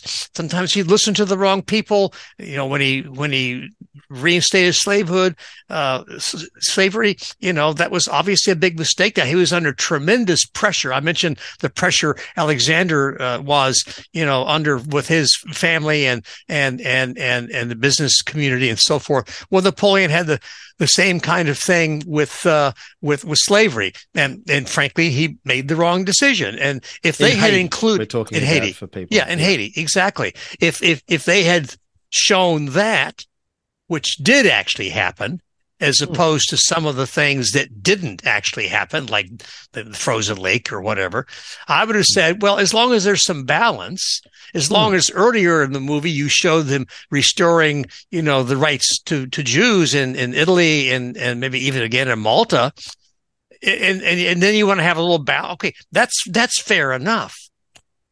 But there's no such balance anywhere in this movie at the level that you would hope for. Yes, there are some spotted scenes where Napoleon is shown to be a good leader, and knowing what he's doing and so on. But they're overpowered by some of the nonsense. And speaking, you mentioned Josephine's kids. Like, one of my notes says there's no mention of his relationship with Josephine's kids as adults. Like, exactly. Even after the divorce, he had Eugene around him, promoted him. Eugene went to Russia. Yeah. He had he treated those kids like they were his own children. He had seems, as far as I've ever been able to tell, a very deep, warm, affectionate relationship as the stepfather to those children, even after divorcing Josephine. And look, I accept this film is really... it's about Napoleon and Josephine. It's sort of a love story. That's the focus, not his military career, not his political successes. It's mostly about that, but then they get that wrong with the age and the depth of the relationship, etc. I did like the fact that they pointed out that she was a dirty hoe, as I've always said. Like, she... But, and to be fair to her, he wasn't around a lot, and she was a sexually active woman. He's off gallivanting around Europe and Egypt and whatever, doing his thing. She needs to get some. She didn't have vibrators back in her day. She deserved pleasure. But anyway, going on about stuff that they bollocksed up, let's talk about... Well, I do want to mention about what happens with Marie Louise and Napoleon II. Let Let me make a quick point. Another thing, and to build on what you said, I don't think they show Hortense, or maybe they show her, but there's no relationship. And I your assume point, when he goes back to see Josephine and she's passed away. That's right. She's there. Okay. That's Hortense there, but they don't explain that. No, they don't explain that. And they, to get to your point, and it's exactly right. You must have listened to my podcast years ago. I don't know. The relationship with those two kids, when Napoleon is after Waterloo pondering what to do, it's her that's there with him, and other people around, of course, supporting him, giving him a diamond necklace, to take with him, for money and, trying to help him in what was obviously a very dark period of time for him. I guess they hinted that. You're right. I briefly forgot that was Hortense when he comes in Josephine. And by the way, why do they have Josephine's, dying so late? And I mean, she died long before then. He was on elbow when she died, for heaven's sake. And I mean, the whole thing between her and Alexander, when he goes and makes a booty call on her. I thought that was, again, if you're short on time, why include that? What's the point of that story, really? Yeah, because they in fact were friends, and in fact, when she got sick after the wet T-shirt contest, as I always like to call it, he sent his personal physician, who presumably was a fairly decent physician by the standards of the day, to see what could be done, and that is presumably the physician that they show, explain to her, that she's got this, that, and the other thing going on. So stay in bed. So there's no mention of Marie Louise and Napoleon II. Again, I think one of the defining parts of Napoleon's story is how badly he wanted an heir, how badly he wanted a son of his own. He finally gets one, and then he's sent into exile. He never sees his wife or his son ever again. No correspondence, no communication. They're just deliberately removed from his life. And what kind of a tragedy, again, as a hot-blooded Italian man, essentially, like his desire for family, his desire for a child, an heir.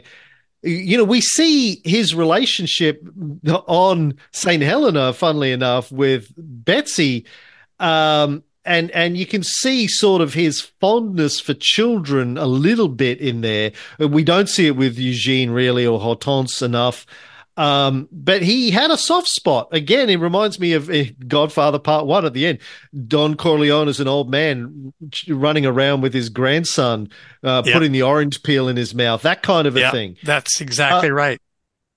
He had a love for children, but the tragedy of having his son ripped away from him, you don't get to see. Then they have the whole story about why he left Elba.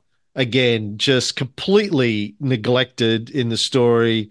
The monarchy not paying his whatever it was, the promise that pension. they made. They were going to give him and his family a pension, and when the king said he wasn't going to do it, Wellington personally pleaded with him to do it, saying, you're asking for a lot of trouble. This money means nothing to your budget.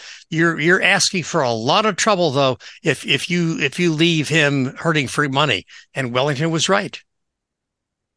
Yeah, so no mention of that, why he returned. I mean, the way that's depicted is that he just got bored. And I think there's probably an element of that, but there were genuine financial considerations and betrayal of the promises that were made when he agreed to go into exile in the first place.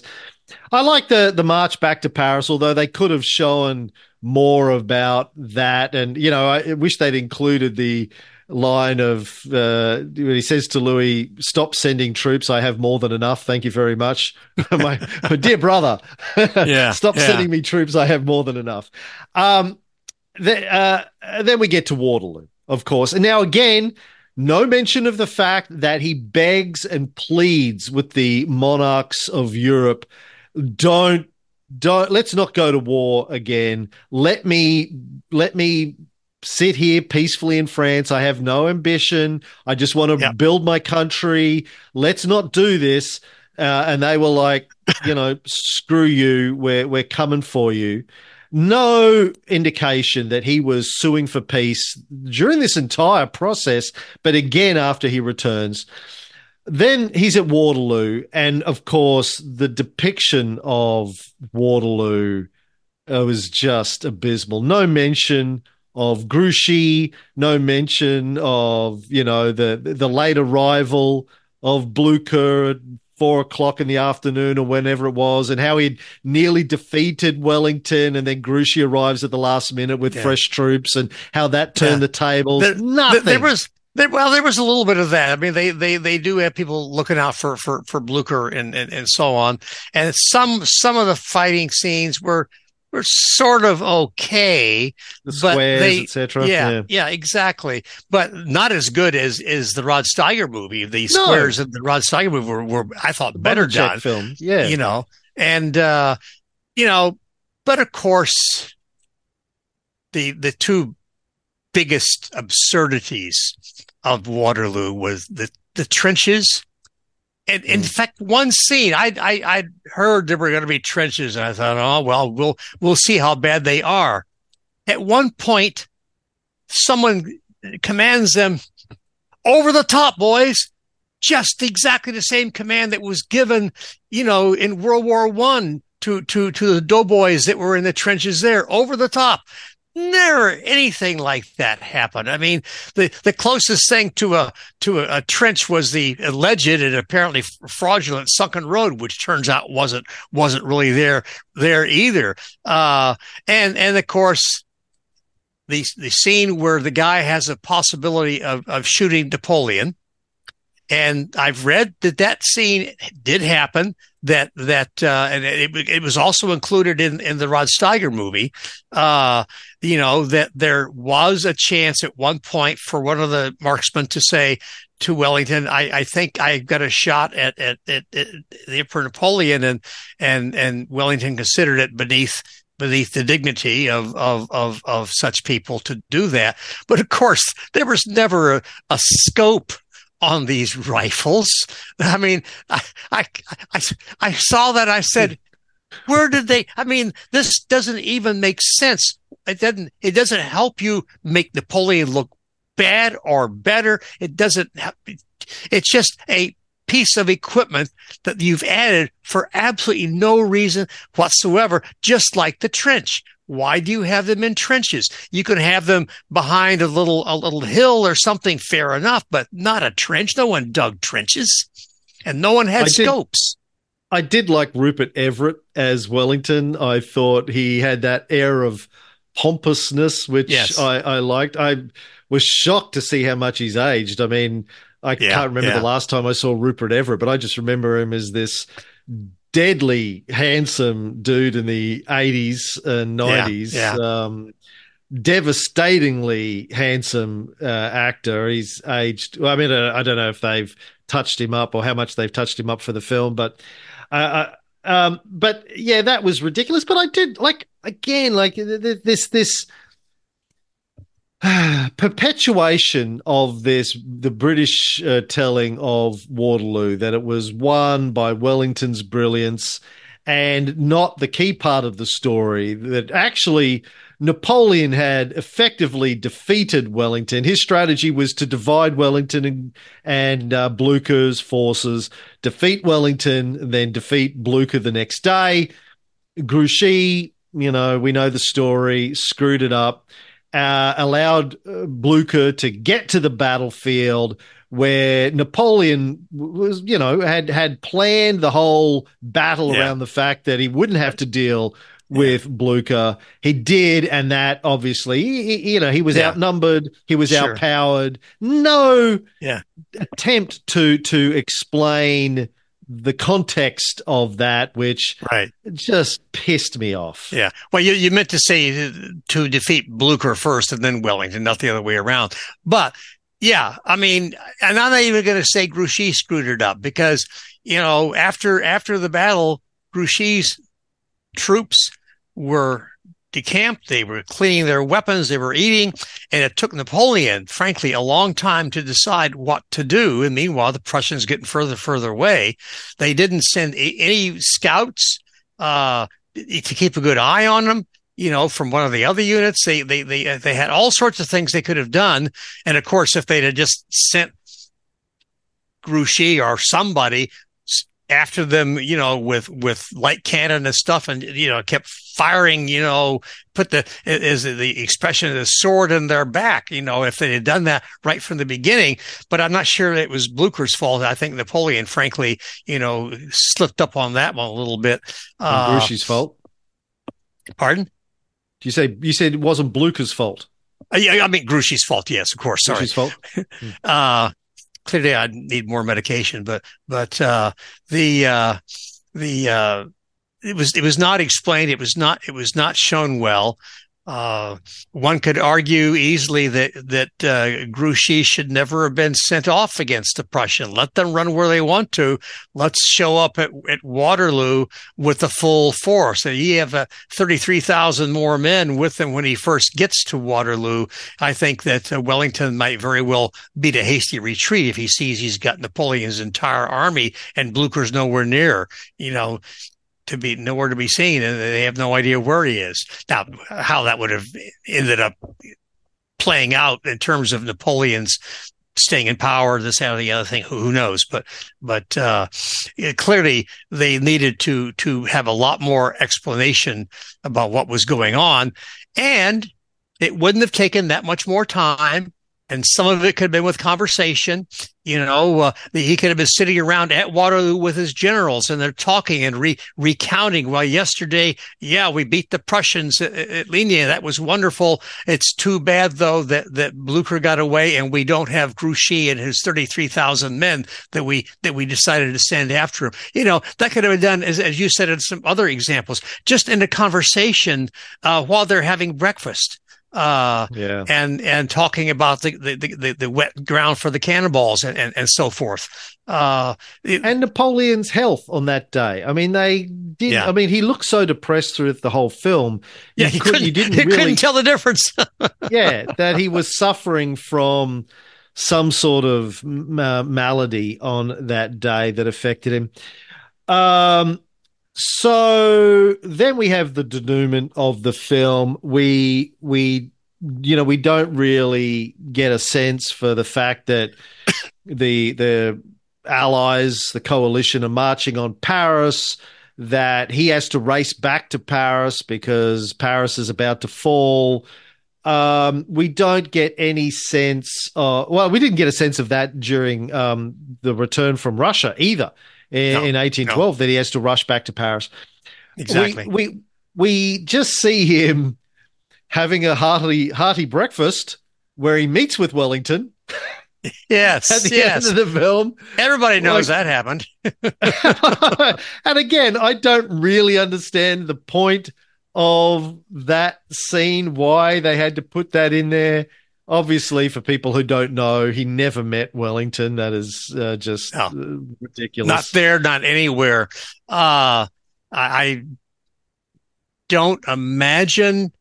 Well, he may have seen Wellington across the battlefield. He may have got his telescope and seen Wellington marching around on the other side, and vice versa. But that's the closest they would have ever come to seeing each other, and certainly no conversations would have been had.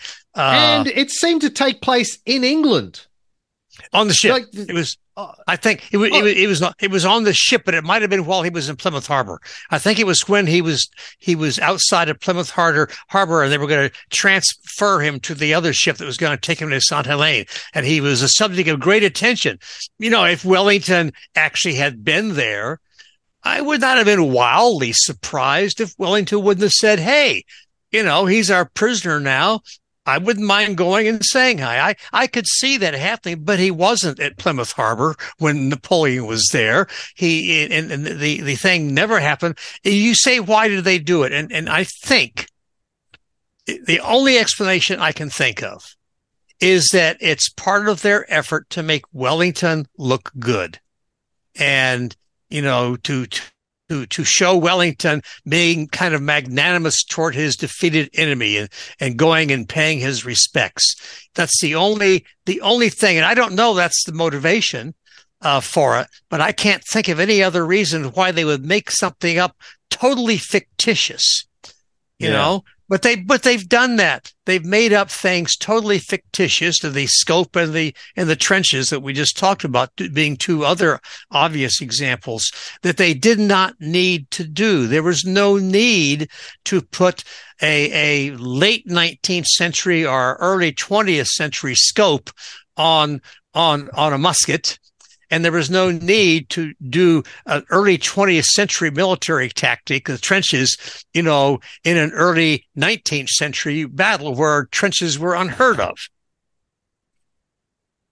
And then, of course, they have the St. Helena scenes. There's no mention of, whether or not he was poisoned, and no depiction of his return. Like, they should have had him returning, his corpse, obviously, returning to Paris. I was going to say, are you coming up with some more history that I don't know about? Yeah. Then if Spielberg made it, and I believe he is making a miniseries based on Kubrick's thing, I'm sure Spielberg will have aliens come into St. Helena and whisk him back to Paris.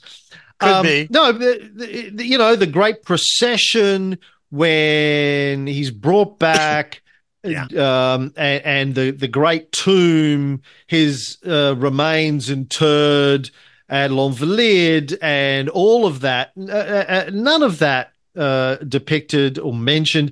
Just the final graphic card that lays millions of deaths basically at the feet of Napoleon, as if he was personally responsible for the deaths of millions and millions of men, which, of course, is the final nail in the coffin of the film. No mention that they were all defensive wars, that he sued for peace constantly, that the wars of the coalitions against France started before Napoleon was in a position of power and continued all the way through despite all of his attempts to sue for peace.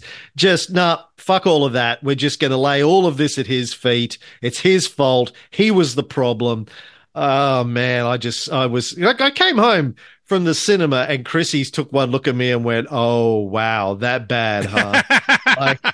I was like, I don't get angry often, David. I'm the coolest cat on the planet. I'm always happy. I'm always cool and calm and most collected. Modest too. And the most best looking and the best lover and modest. Yeah. Well, but I tell you, I was furious. Those last three, I may give you some competition on. Sure. I was just ropeable, but and I got angrier and angrier as the night went on. Like the more it sunk in, the worse I felt. I was sick right the next day. The wording technically didn't say those were all the responsibility of Napoleon, but that's clearly what they meant. That's clearly the strong inference. And like you, that was the thing that made me the angriest. But I had heard, I was expecting it. I'd heard it was coming, so I was sort of prepared for it. But the fact of the matter is, a lot of British historians claim, and I've seen this on Facebook and so on, Napoleon was responsible for all those deaths. And then they usually exaggerate the actual number of the deaths anyway, and they don't draw a distinction between soldiers, let's say, and civilians or whatever. And so, I always want to say, well, really, what percentage of the deaths is the Emperor of Austria, responsible for his causing wars? How much responsibility do the Russians have? And what about the Brits, who, while they generally, until the end, didn't really have troops in the field, were bankrolling all of these things? To say that all those deaths are because of Napoleon's megalomania, which is a term that you hear bandied about quite frequently, is one of the most absurd historical conclusions from this period of time that I've heard, because there's no way that you can't say, okay, at the very least, there's got to be a sharing of the blame, because it wasn't Napoleon who was starting these things. And sure, French soldiers killed enemy soldiers, but whose fault was that? But maybe it was because the enemy soldiers were invading, so maybe I won't exempt Napoleon 100%, but I may come fairly close to it, because when he was a general, he was ordered into battle. It wasn't like he had any choice, and there's not much you can do about it. When he was first consul and emperor, it's not like he wanted to start these things.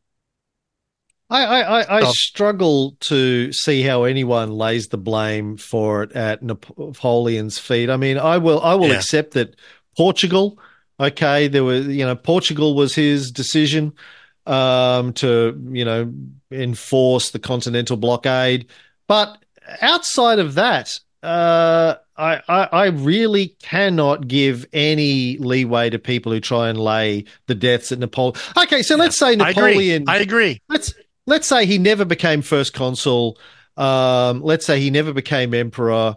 What would have played out? Well, let's say the coalitions against France had been successful much sooner than they were, and they had been able to reinstate the Bourbon monarchy. Let's say in 1799, 1800, whatever. Then what? Okay, so maybe there wouldn't have been those wars of the coalitions against France, but we know enough about how these European monarchs, were their relationships with each other. I mean, they ended up in World War One and fighting each other to the deaths of whatever it was, and there were millions of people. There were plenty of other wars in European history between various countries. I would go you one better, though.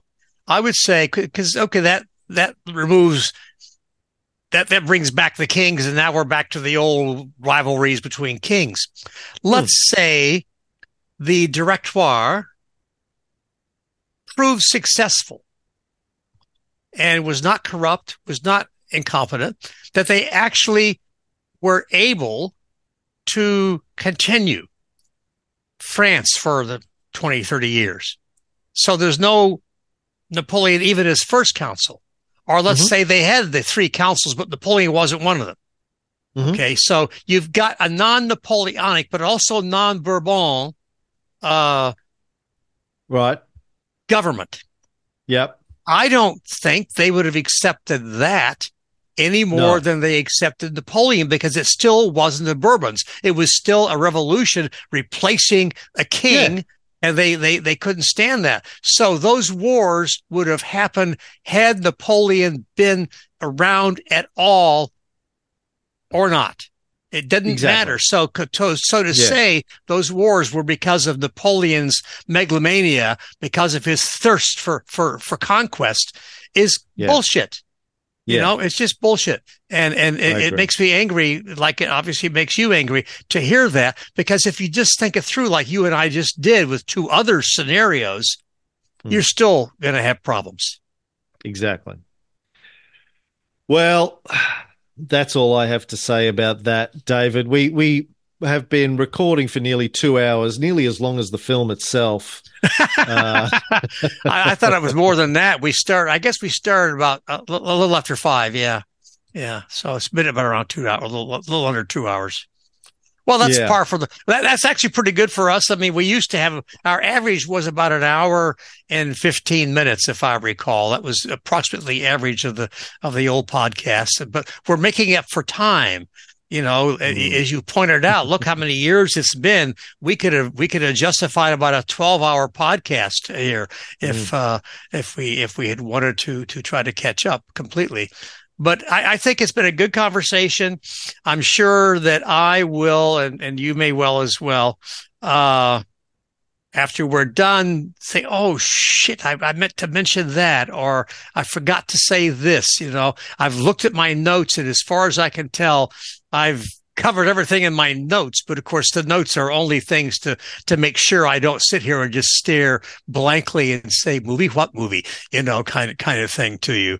But we've made some good points, I think, and I hope we've given you, the listeners out there, and those who, if you end up watching this thing on video, you will see two of the best looking historians around, and who are legendary lovers, across continents. Not with each other. I just want to not with each other. No. Okay. No. With the assorted ladies over time. Yes. Assorted ladies. Before we wrap up, like, for people, I mean, everyone well, not everyone. People who have paid attention to my other podcasts know that what I've been doing in the last 10 years, which is just more podcasts, really. But what about yourself, David? Like, what have you been up to since we finished the series? What have you done with yourself these last 10 years? Well, of course, I moved 12 years ago to Canada, living in downtown Toronto, right smack in the middle of the heart of downtown, by the very close to the waterfront, just 7-minute walk from the waterfront, with a beautiful view of Lake Ontario. I've worked on various writing projects. I'd have to go back and think what year the various things came out. But I've had at least one book come out, simply Napoleon. I have another book. It should have been out by now, I thought, near and dear to you, Simply Caesar, the same series, very, very small. I've worked with a young man named Jonas Deneuf, and I've written some introductions to a couple of his very good books, and he and I are doing one book project together, and we're going to do some more. I've had one of my books translated into Spanish now, and the one on Napoleon After Waterloo, and it's also been translated into Polish, and that should be published hopefully by the end of the year. The Spanish translation is available on Amazon, wherever you just search my name and you'll see it. And as you know from looking at Facebook, we've been undergoing major renovations in the condo. Both bathrooms are being one at a time being totally revamped, and then the kitchen. And then finally, I've been very fortunate, Cameron, to do a great deal of travel. Mostly with Edna, sometimes for conferences. Sometimes one time I went with her to Saudi Arabia, and in the process we visited Jordan, and she and I have traveled to Cairo and Tunisia and Morocco together. And also my ex-wife and very good friend, Barbara and I have traveled some over these years as well to various places, including India and Egypt, and actually in April we're going to be in your general neck of the woods. We're going to spend 2.5 weeks in Japan, because Japan was always on her bucket list, and she really wanted to go and asked me to go with her, so I said sure. And I'm planning a trip. I've got a friend that lives in Singapore now, and I've got a whole bunch of friends who live in this odd place called Australia. And so I am definitely going to work, be forewarned. I'm definitely going to work on a trip, so maybe I can get Edna to a little bit of Japan, and then a few days in Singapore with Jonas Deneuf, and then maybe a week or more, in Australia. And then we probably head on to New Zealand. I've got this map now, an interactive map that I found on the web, or on Facebook, I think, link, where you can plug in your whatever countries you've been to, and they turn blue, and then they turn various shades of blue depending on how many places you've seen in them. And this summer, when I went to Europe for the INS Congress, I went first, and then I went first to Denmark. Oddly enough, as much Western Europe as I've seen, essentially every country in Western Europe, I think every country by now, I've never been to Denmark somehow, and that was country number 60. So you asked me what I've been doing. I guess the most exciting thing I've been doing is traveling around, seeing the world. I'm still in very good health. I live under the tyranny of the Apple Watch, and I have to close my move ring and my exercise ring and my stand ring, and it tells me to get off my ass and get in gear if it looks like I'm not going to make it. And I just today hit 995 consecutive days closing my move ring. So, 5 more days and I will hit 1,000. And, I like to think that's helped keep me healthy enough to be able to make all these trips, and exercise supposedly fights off dementia. I'm sure there are people who say it's not been successful in my case, but so far I think it has been. And, that's great. Sorry for the long answer. Yeah, exactly. I don't drink as much scotch as I used to, I'll be honest. I drink more wine than I should, but drinking more wine than you should probably is better than drinking more scotch than you should in terms of the strength of the alcohol and so on. Did you know that our mutual friend Tony Kynaston gave up drinking about a year ago? Did he really? No, I haven't heard that. Mm-hmm. And please say hi to him when you talk to him next time. I really miss them. They were so much fun to be with when they were living here in Toronto. And I was really, really sorry to see them go. I always enjoyed whatever time I had with them, including that wonderful visit he and I did to see you, out in Nevada. I did mention to him that I would be talking to you this week. He said to pass on his fond regards, and he also said to say that he misses Toronto and he would happily live in Toronto. I think please tell him to come back. If Alex was there, he would go. He obviously wants to be close to Alex. So sure. They're still in Sydney, but Tony and Jenny, but I think they're waiting to see where Alex decides to base herself, her and her boyfriend, Sean. She's just finished her master's in fine art. So really, if God, he stays in Melbourne, I think they'll plan to move to Melbourne. But yeah, he said he really could happily live in Toronto. He really, really enjoyed Toronto. And where are you again now? I'm in Brisbane. Chrissy and I and Fox and my boys are in Brisbane. They just live around the corner still. I've been here for 15 years, and Chrissy's been here for 14 of those. It's Brisbane. Yeah, it's hot and humid a lot. Well, we're going into summer, and it's a really hot summer. What are your winters like? Very, very mild. I wear t-shirt and shorts all year round here. I'm really tempted to give you the one finger salute on that one. Don't talk to me. I'm not bragging about it. I would much rather live somewhere where we had seasons, but we don't. It's just hot and hotter here. It's like Dumb and Dumber. This Brisbane's just hot and hotter. Well, that was the way it was in Florida when I lived in South Florida.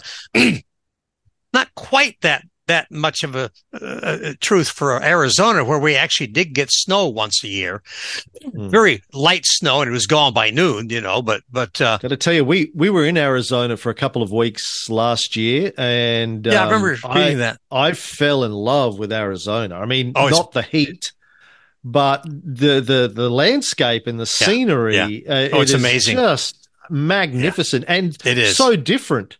You'll have one area where you have saguaro cactuses, and then you go to another area where it's just red rocks, and then you go to red mountains, and spectacular. And then you go north toward the canyon up to Flagstaff, and it's huge forest, enormous Canyon. Enormous forest. Yeah. No, it could be 75 degrees in Phoenix, where I can sit outside and have a glass of wine or something. I can drive 2.5 hours when I live there, and I'll be in Flagstaff, and there'll be 100-inch snow base for me to go cross country skiing on, and 2.5 hours difference. That's what's so cool about Arizona. I really look forward to spending more time there. Chrissy's got a sister who lives in Phoenix, and her mother's there now. Oh, really? Yeah, I look forward to spending more time in Arizona. Really enjoy it. Let me know when you go if you would like us to join you and see you. I would love to get Edna to see Phoenix, and I'd love to go back and see what it's like. I can still find the house I lived in on Google Maps, and see how it looks and how they've done the lawn and so forth. And I find that kind of fun up on North 24th Street, up toward just on the edge of Shadow Mountain. And if it worked out, I'd love to go down and spend a few days. I wouldn't intrude on all your family stuff, but we could get together for a couple of dinners or something and chat some. It'd be nice. Great. It'd be lovely. Be wonderful. Yeah, well, hopefully we'll be back there in the next year or so. And let's try to stay in better touch. And that's as much my fault as anyone's. We all get busy and we talk a good game about, let's occasionally, do a little FaceTime or something. All your fault. I've been inviting you constantly to come on a podcast with me and Ray, to just catch up and chat on FaceTime. You never, ever, ever take me up on any of my offers. I'm surprised you turned up today, quite frankly. I expected you to pull out at the last minute. I can't believe you're not. You're smiling, so I don't think you're serious about that. No, I was serious. I expected you to pull out. I thought you had no. I thought you had microphone fear or something. No. And you haven't been constantly inviting me. You did invite me though to be on a podcast. And I don't remember why that didn't end up happening. One time you wanted me to go on your bullshit podcast or whatever you call that. Well, we did do a couple of those years ago with our Secretary of State friend Doug LaFollette. Doug LaFollette, yeah. But years ago. Yeah, well, that was different. But I seem to recall that I felt, because we do have some political differences. We're both left of center, but various degrees of left of center. We have some international differences and some political differences, and I had the feeling it's just going to turn into a big argument, and I wasn't sure that I wanted to do that. But I if you want me to come on and talk about Caesar with the two of you sometime, or something else that you can come up with a topic, I wouldn't mind doing that. I've only met your cohort in crime once, but I enjoyed his company there in Vegas, and we all had a good time together, and I certainly enjoyed doing that three-way podcast on the three leaders that we did. So it's not like I've ignored you. Come on, my friend. I mean, and there was never any question about me showing up with that. I'm really sorry that you thought that, because starting doing a reboot of the Napoleon 101 and talking about something near and dear to our hearts, and which I knew we were going to be pretty much 90 and 95% in agreement on, because we both had huge disappointments in that movie. I wouldn't have missed this for the world. Well, let me see. Ray and I at the moment, in terms of Rome, we're doing the Year of the Four Emperors. In our Renaissance show, we're talking about the Islamic Golden Age, because we're getting up to the Reconquista, but we're going back to talk about the Islamic Golden Age. In the Cold War, we're doing... God, what are we doing in the Cold War show? I can't even... Don't ask me. I can't even remember. Let me see if it's something that you're interested in. What are we doing? You should walk more often. Oh, you would love it. We're doing the overthrow, Operation Ajax, the overthrow of Mossadegh by the CIA. We've been going about that. We've been sort of doing the history of Iran in the early part of the 20th century. So yeah, that's the sort of the main history shows that we've got going on at the moment. The Cold War might be internet, not that particular episode necessarily, because I don't know much about that. But when you get up, into something else, or you might send me a list of planned topics, and I can let you know. And as far as something on Rome is concerned, once you get past early Rome, Caesar and Caesar Augustus and a few of the others, my knowledge begins to wane a little bit. And until you get toward the end, I might be able to contribute on something like that. And we could also just do an episode of something where we just sit around and chat about, how we think the world is going and how our lives are and so on, and agree to disagree in a friendly way on some things, and just sort of shoot the shit for a while. Well, that's the bullshit filter, where we talk about contemporary news. So yeah. Yeah, we did one of those on Israel, Gaza about a month. We do that usually about once a month for a couple of hours. So I'll invite you to the next one of those, and if you want to come in and we'll argue about that for a couple of hours, that'll be fun. Yeah, I would have. I suspect we would have been at loggerheads on the Israel Gaza one. Oh, I suspect so. But we can talk about that. We can talk about what's going on in Ukraine. We can talk about what's going on in your upcoming presidential election in the US. Oh, yeah. Oh, I'd be happy to talk about all that. those sorts of things. No, that'd be fine. Okay. All right. You want to talk American politics? I follow American politics religiously, as you know, you see my posts and so on. And I imagine we probably agree on some things about American politics and disagree on others. Well, I'm sure you're not a Trump fan, for example. I'm a nobody fan. That's where we differ. I'm not. Oh. I don't believe in being fans, except outside of Napoleon. Yeah, I'm not. I'm not a fan of anyone. If you had to vote in the U.S. and the choice was Biden or Trump, I reject your binary assignments. I would probably vote for a third party candidate. Which would mean you'd be voting for Trump almost certainly, because given your politics, if you had to choose between left wing or right wing, I think you would choose left wing. Well, neither of those are left wing in my book. The Democratic Party is not a left wing party in the United States. Well, it's more left wing than the Republican Party. Yeah, but that doesn't make it left wing. Hitler is more left wing than the Republican Party, but I wouldn't vote for Hitler either. Well, even, I would have probably given Bernie Sanders my vote once upon a time, probably not anymore.